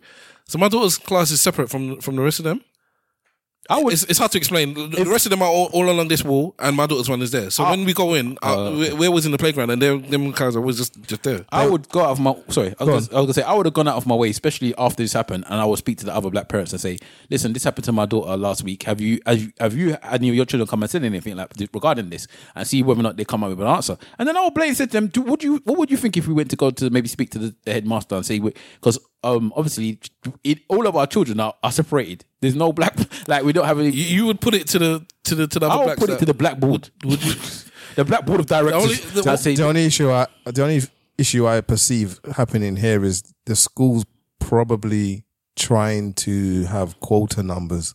So yes, you might have three black people all together in the whole school, but they work quotas on a per class basis, isn't it? I'm saying put my daughter in a class with blacks. I'm telling them. I don't think they go across next year. There needs to be like we have 4 classes, 4 black kids. We have to spread them out between one in each class. I'm telling them next year, my child needs to be in a class with people that look a bit like her because of this situation. Are all the children the same age in the 4 classes? Yeah. Although my daughter will probably be the youngest because she's just one of the youngest in the year. But yeah, it's the year, isn't it? Okay. Even though these same black children, they could be just as mean to her. But one of them, she's not, and this is because she's wrong. The one she's not a super fan of because my we've taught her morals in it, and so whenever anybody does something, whether if somebody lies, and apparently they're a bad person to her. If they say bad things, apparently they're a bad person to her. Oh, who's this shot like? Well, that's our teacher, man. Don't be around because watch them. People that lied. You told them all about the liars. You ain't told them about the whites. I don't understand. This don't make no sense to me because I just think lying starts now. I think that stuff starts later. No. Well, no, it doesn't because clearly you're having this now. That's what I'm trying to say. And this is why I say because I've helped raise children before. I said there are some things that I'm well versed with, and then there are some things that I knew I'm gonna have to learn as I go along. So I believe I'm gonna be cool with her much better as a teenager because I'm in and out of teenagers' lives. But when I was helping raise 4, 5, 6-year-olds, I wasn't there every single day, every single night. It's actually different. So I'm learning this kind of stuff. So in that regards, I don't know how racist a 5, 6, 7-year-old would be. I'm just saying. And I don't know. And like Simple was alluding to with the question, I don't know if it's even racism. The girl might have said it innocently for a different reason. Even if you just said to her, do me a favor, quickly go in that shop there and ask the man what time it closes. And you might be standing outside. Yeah. And then seeing how the people follow her around. This little black girl, she won't know. Stuff like that. My daughter? Yeah, maybe they should just stand outside and say, quickly go in there and go and get this thing for me. So I should use her as a guinea pig to figure out if No, I'm not saying that. I'm saying the fact that she doesn't know about race and this type of stuff, she will find bits and bobs like that. Things like that, she will start learning. Yeah, things are going to happen organically and then we'll discuss it when it happens. But I'm saying if you give her understanding of it, then maybe she might acknowledge it. Simple. What about you then? Because I'm one of these ones where it's like, I don't mind preparing you for things, but I do not want to put, especially with how her mother and I are. We understand there's racism, like we discussed with Auntie thing. I'm bang on. She's right. What she said, I wouldn't even apologize. You might have phrased it wrong or whatever, but I agree with her. We know there's racism. We deal with racism every which way, but it's not something that I need to put on a tablet and write down. I'm talking about a stone tablet here, concrete here, hang it up on our wall. Racism. And then that's like, maths, English, you play with your toys, TV, and racism. This is what you need to learn. It's like that can come later, man, because you're gonna experience it. And I did it in my way. Like I said, I did my subtle affirmations. I tell her that she should love herself. I'm more about the positivity about being black. Do you think that she cares, as opposed to negativity? Do you feel like she feels that way? That she loves herself as a black person? I don't think she sees herself too tough as black right now. Okay. Maybe this is going to wake her up. Might have changed it. Okay, sorry, he did ask you a question and didn't answer. Yeah, I didn't get to. Yeah, I know. Which side do you come down? Because I'm more of the less softly approach. We'll deal with it a bit later or when it arises. And Wahala seems to feel that this is something you need to teach a child because they're going to hit it. Let them have the barrier before it happens instead of building the armor after the attack. Yeah, it's a tough one because we did something similar with our daughter. Like me and the missus sat down and I said to her, look, I don't want to impose certain things on her. Although, this is an environmental thing, so it's about survival or what have you. I don't want to impose certain ideas on her. I don't want it to be me or us that's pushing certain ideas and agenda-based thinking. So I said to her, in particular about race, I don't think that we should go down the hard line of teaching her any which way about race. Let's do the other thing where she comes back to us. And it's dangerous. It's a risk because depending on the personality of the individual is depending on how that spans out. But I think raising her as a roadman helped in the sense that her levels of confidence about certain things are quite high. So even if somebody's come to her with a thing that she doesn't fully understand, she has the confidence to be able to talk. If she feels like it's not right or what have you, she has the confidence to be able to talk. It's kind of, I don't know if it's backfired, but it's been a bit weird because she's come back and said some stuff and she's like, when I say some stuff, I mean, not even directly related to other people being racist or racism towards her. But she said some stuff that I'm like, well, why have you made that divisionary line? She's like, why is it that white people do this? Or why is it that white people do that? And I'm like, we don't talk like that at home. Like, within the household, we don't talk like that at home. You're not always at home though, are you? When I say, what do you mean? You just because I don't know about your daughter, but I know your daughter rolls with your wife quite often. Yeah. She could be in a space with other people that's talking and pick up that stuff. It might not be your wife. It might not be you. Yeah. Could be people around her. I mean, that's fair. Potentially be coming out with these conversations. That's and fair. I know one thing about your daughter. Your daughter likes adult conversation. Yeah, she does. So she might just be picking up bits and bobs from about adult conversation. I hear that. And when that's come back to us now, we've had to explain to her, you can't just say just because the person's white. Like, we have to have the conversation. Like, what do you know about that? Like, what does the person being white? What you know? Yeah, what does the person being white have to do with this? Oh, well, it's just something that they always do. How do you know that? Is that something that you've observed yourself, or is that something that somebody's told you? Do you get what I mean? So, like, you dig in that sort of sense, but we ultimately want them to be prepared, isn't it? But it's a tough one. So, like I said, we didn't have the conversation directly to say racism. I just raised her in such a way where she has a road mentality a little bit. She's not super gangster. There's so many stuff that when I'm saying she's a roadman, you'd expect that she'd be about the hustle. She's not about the hustle. Raised her hard. But I've raised her a bit harder. But that's the thing. I've tried with my daughter, sorry, but she's not hard. That's what I'm saying. It's about the personality. I can't make her hard. I think you're both doing your child a disservice. And in this very dangerous times, I don't know how you can't start speaking to your child about race. I think that will be like one of the top agendas. Because they're 6. But there's people. But we're living now in a society now where it's just far right behavior. The other day, my wife said she was at a bus stop and some man was just randomly screaming. Don't know, screaming at her and others in the line at the bus stop. All you people coming into this country, messing shit up, fucking around, doing all this stuff, spitting on the floor, saying, don't know what him and his wife. The wife was just there trying to calm everyone down, and he's there getting aggressive, saying, "Look at them fucking getting in my way." All these foreigners, bro. He's just standing at the bus stop, bro. These are things. This country and other countries at the moment are going to a far right mentality. And I think that as much as you're telling me your child is 6, you lot are very prepared to have adult conversations about other things. I think you need to start telling your child about racism because they can get astray without even understanding it. Like she just did. Who? His daughter. Yeah. And it can come from anywhere else. And then if I had explained to her beforehand, what difference when you're in the car now and you get stopped by police, she's asking why. Because even though you haven't happened, God forbid it does. Happened to me. And but she was super young, and it was really bad because I had to try to explain to her very, very quickly that we're getting pulled over by police. Obviously, she's at an age where she can't understand it, but I wanted to make sure, because I don't know how it's going to go, I wanted to make sure she was prepared for the behavior towards me to be very different to how she's seen everybody else behave towards me. So that's what I was trying to prepare her for. But it was hard. Very, very hard. I think it's a difficult conversation to have, but I would have expected both of, especially you, Simple, to have this conversation. Maybe I thought you would have had it from when the baby was carried in the hospital. Leave my baby right there. I just think, you know what? One thing that a parent wants to do with their child is preserve their innocence. Unfortunately, and as a black girl, people don't allow that. and you need to be very careful that she doesn't come with a false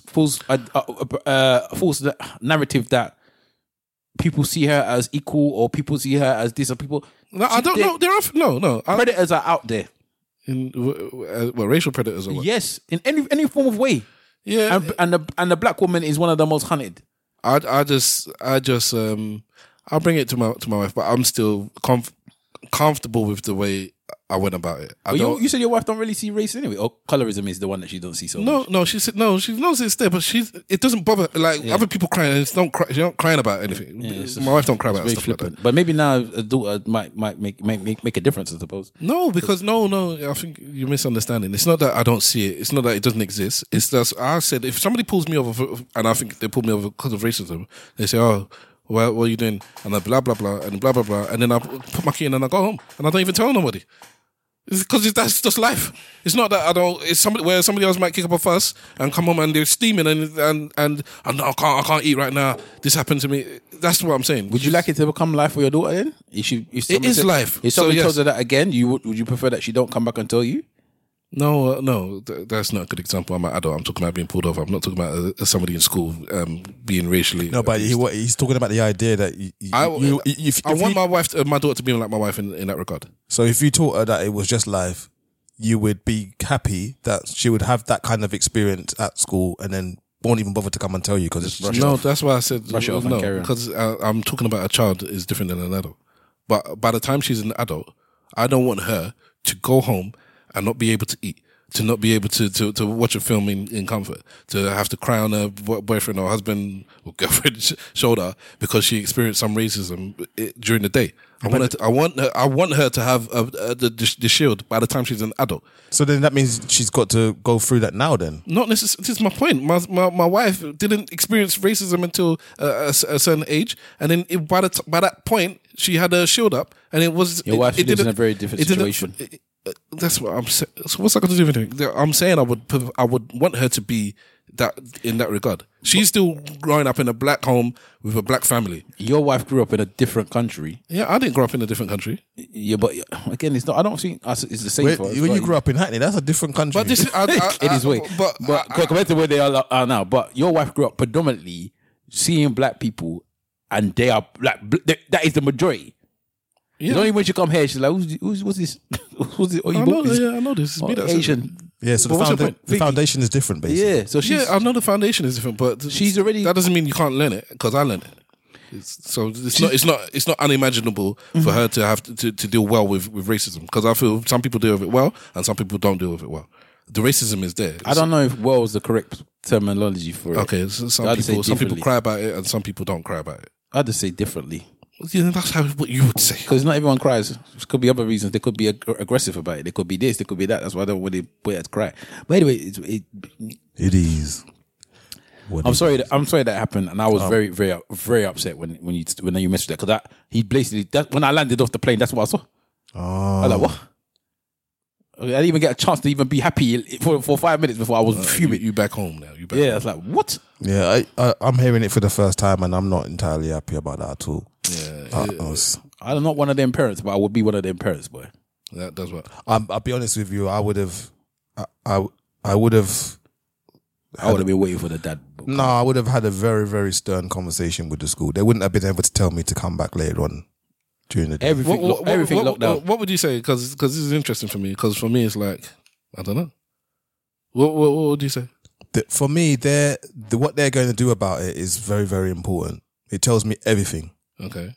And that's it. I don't know what they're going to do about it. But, what would you be, but I'm posing it to them as, listen, this has happened. It's unacceptable. And although it's not a member of your staff that's done this thing, it's a child in the school.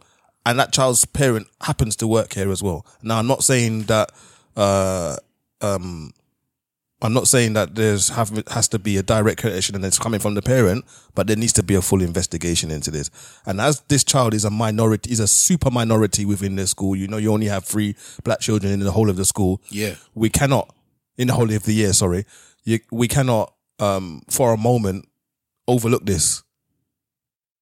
They would have to, it's going to be a full dress down. They wouldn't have been able to tell me to come back later on in the day. Not at all.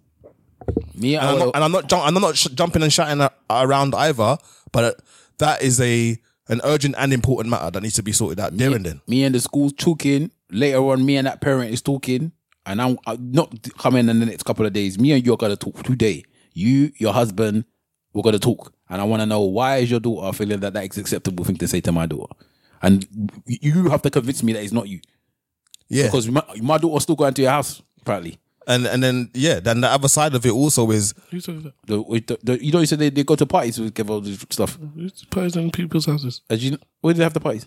Oh, little holes in them kind of things. You had a party at your house. You can't say people don't have parties in the house. I got a big house. Wow. So you never go to somebody else's house for a party? I've been to someone else. She's been to someone else's house. So also, and the reason why I would also have the conversation is because I will also say to them, what I don't want to happen is this thing happened to her again, and I know your daughter's not that way inclined, but she turns around and clarks somebody, because if she turns around and clarks somebody for this thing happening again, you guys are going to come running to me talking about how she's assaulted somebody else, and you're not going to get the reaction that you want. So I want the most bad thing that can happen to the child, maybe bar expulsion or maybe suspension, to happen to that child. They shouldn't be they shouldn't, let's say sorry and walk free. Yeah, because the other children have to understand that that is very serious. It's very serious, and there's consequences to those actions. But at their age, unless you come in with a shank, there are no massive consequences for doing anything. So what do you don't go to the corner? You don't do any of this type of stuff? I don't know, because I know they might get separated, I think, to another class sometimes. Nah, see, in my thing, I'll put in the most shade of class. You'll be the only white girl in that class. In our daughter's school, they have a card system. So it's yellow, red, and one other color, and the color tells you the depth of the offense, kind of thing. All right. And yeah, you get, and it also they announce in the assembly or whatever who's got cards or who's got the most cards and all them kind of stuff. So it's like they shame you into behaving better. All right. Thank you for that information. I'm gonna play this with my wife, and we'll discuss what we'll do when we speak to the teacher. I guess some of the immediate things are going to be a bit too late now because it happened before the weekend. Oh, right. So now saying that she needs to be punished, whatever the strongest punishment is. If it was like a detention, obviously they'll do detention for 6-year-olds. But if it's something like that, you can't do it a week in lieu. I guess they would be like, it's a bit mad now. So it's unfortunate that I didn't have this information at the time, because the idea of talking to the teacher and putting my foot down at the time, I would agree with. Now I didn't, and it would make sense. Yeah, but I didn't. So some things now, unfortunately, it's probably a bit too late to do. But when we speak to them, I guess I'll go harder than I would have been, because I probably would have been a bit more passive about it than what you guys are talking about. Yeah, it's twofold. It's your comfort and also your child as well. Your child has to understand that, because at the moment, there doesn't seem to be any consequence from her point of view. The girl said sorry and that was it. No, she got in trouble. Yeah, but when they're at this age, the school will say that the other child got into trouble, and I'm not saying that they didn't, but your child can't see what that trouble looks like. Well, it's my child that told me something happened, but yeah, she didn't know the exact. Exactly, and that's what happened. So as much as she can say that she got in trouble, she doesn't really get the full depth of the consequence of the actions. So yeah, there's that. Anyway. All right. That was interesting. Okay. All right. So, we're going to end the podcast. Yeah. Let's do the music thing. Okay. Let's do our church notes and our goodbyes. Let's start off with simple Sister Simon. I'm saying this week, like I said, I started watching Swarm. If you have to have the stomach for it though, because it is fully mad. But I think that one is a decent watch. So I'll get into that. Dave is on again. Oh, actually, Bel-Air. Bel-Air is really good. This second season of Bel-Air. I was impressed with the first season. But because it felt like an introductory and character building and all the rest of it, it was good. But this second season now, I feel like is they're touching on some really nice subjects, and the way that they're doing it is they're taking the care and the consideration that's required, and I think they're doing it well.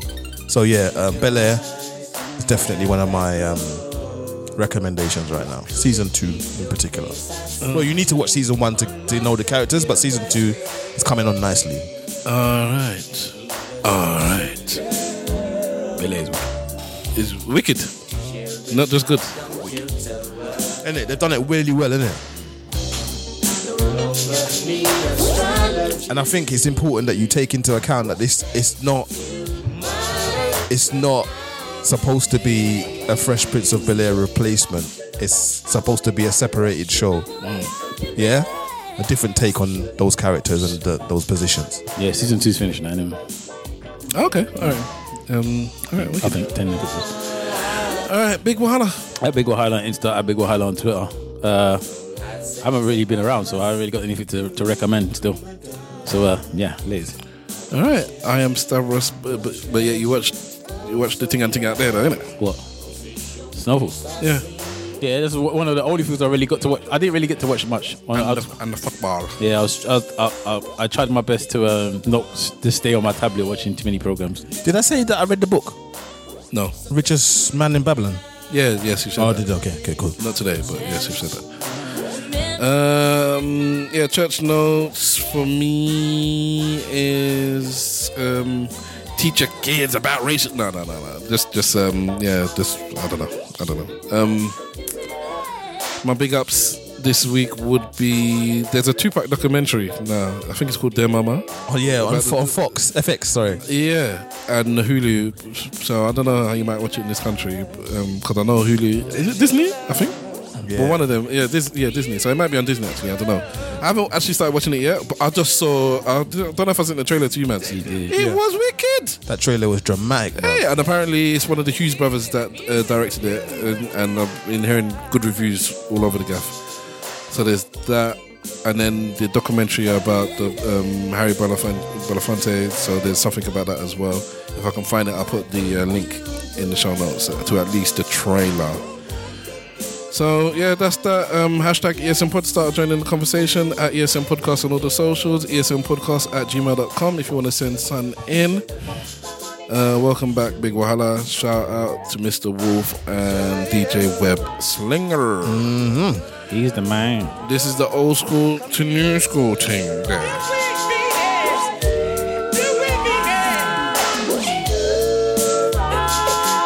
This is Computer Love by Zap.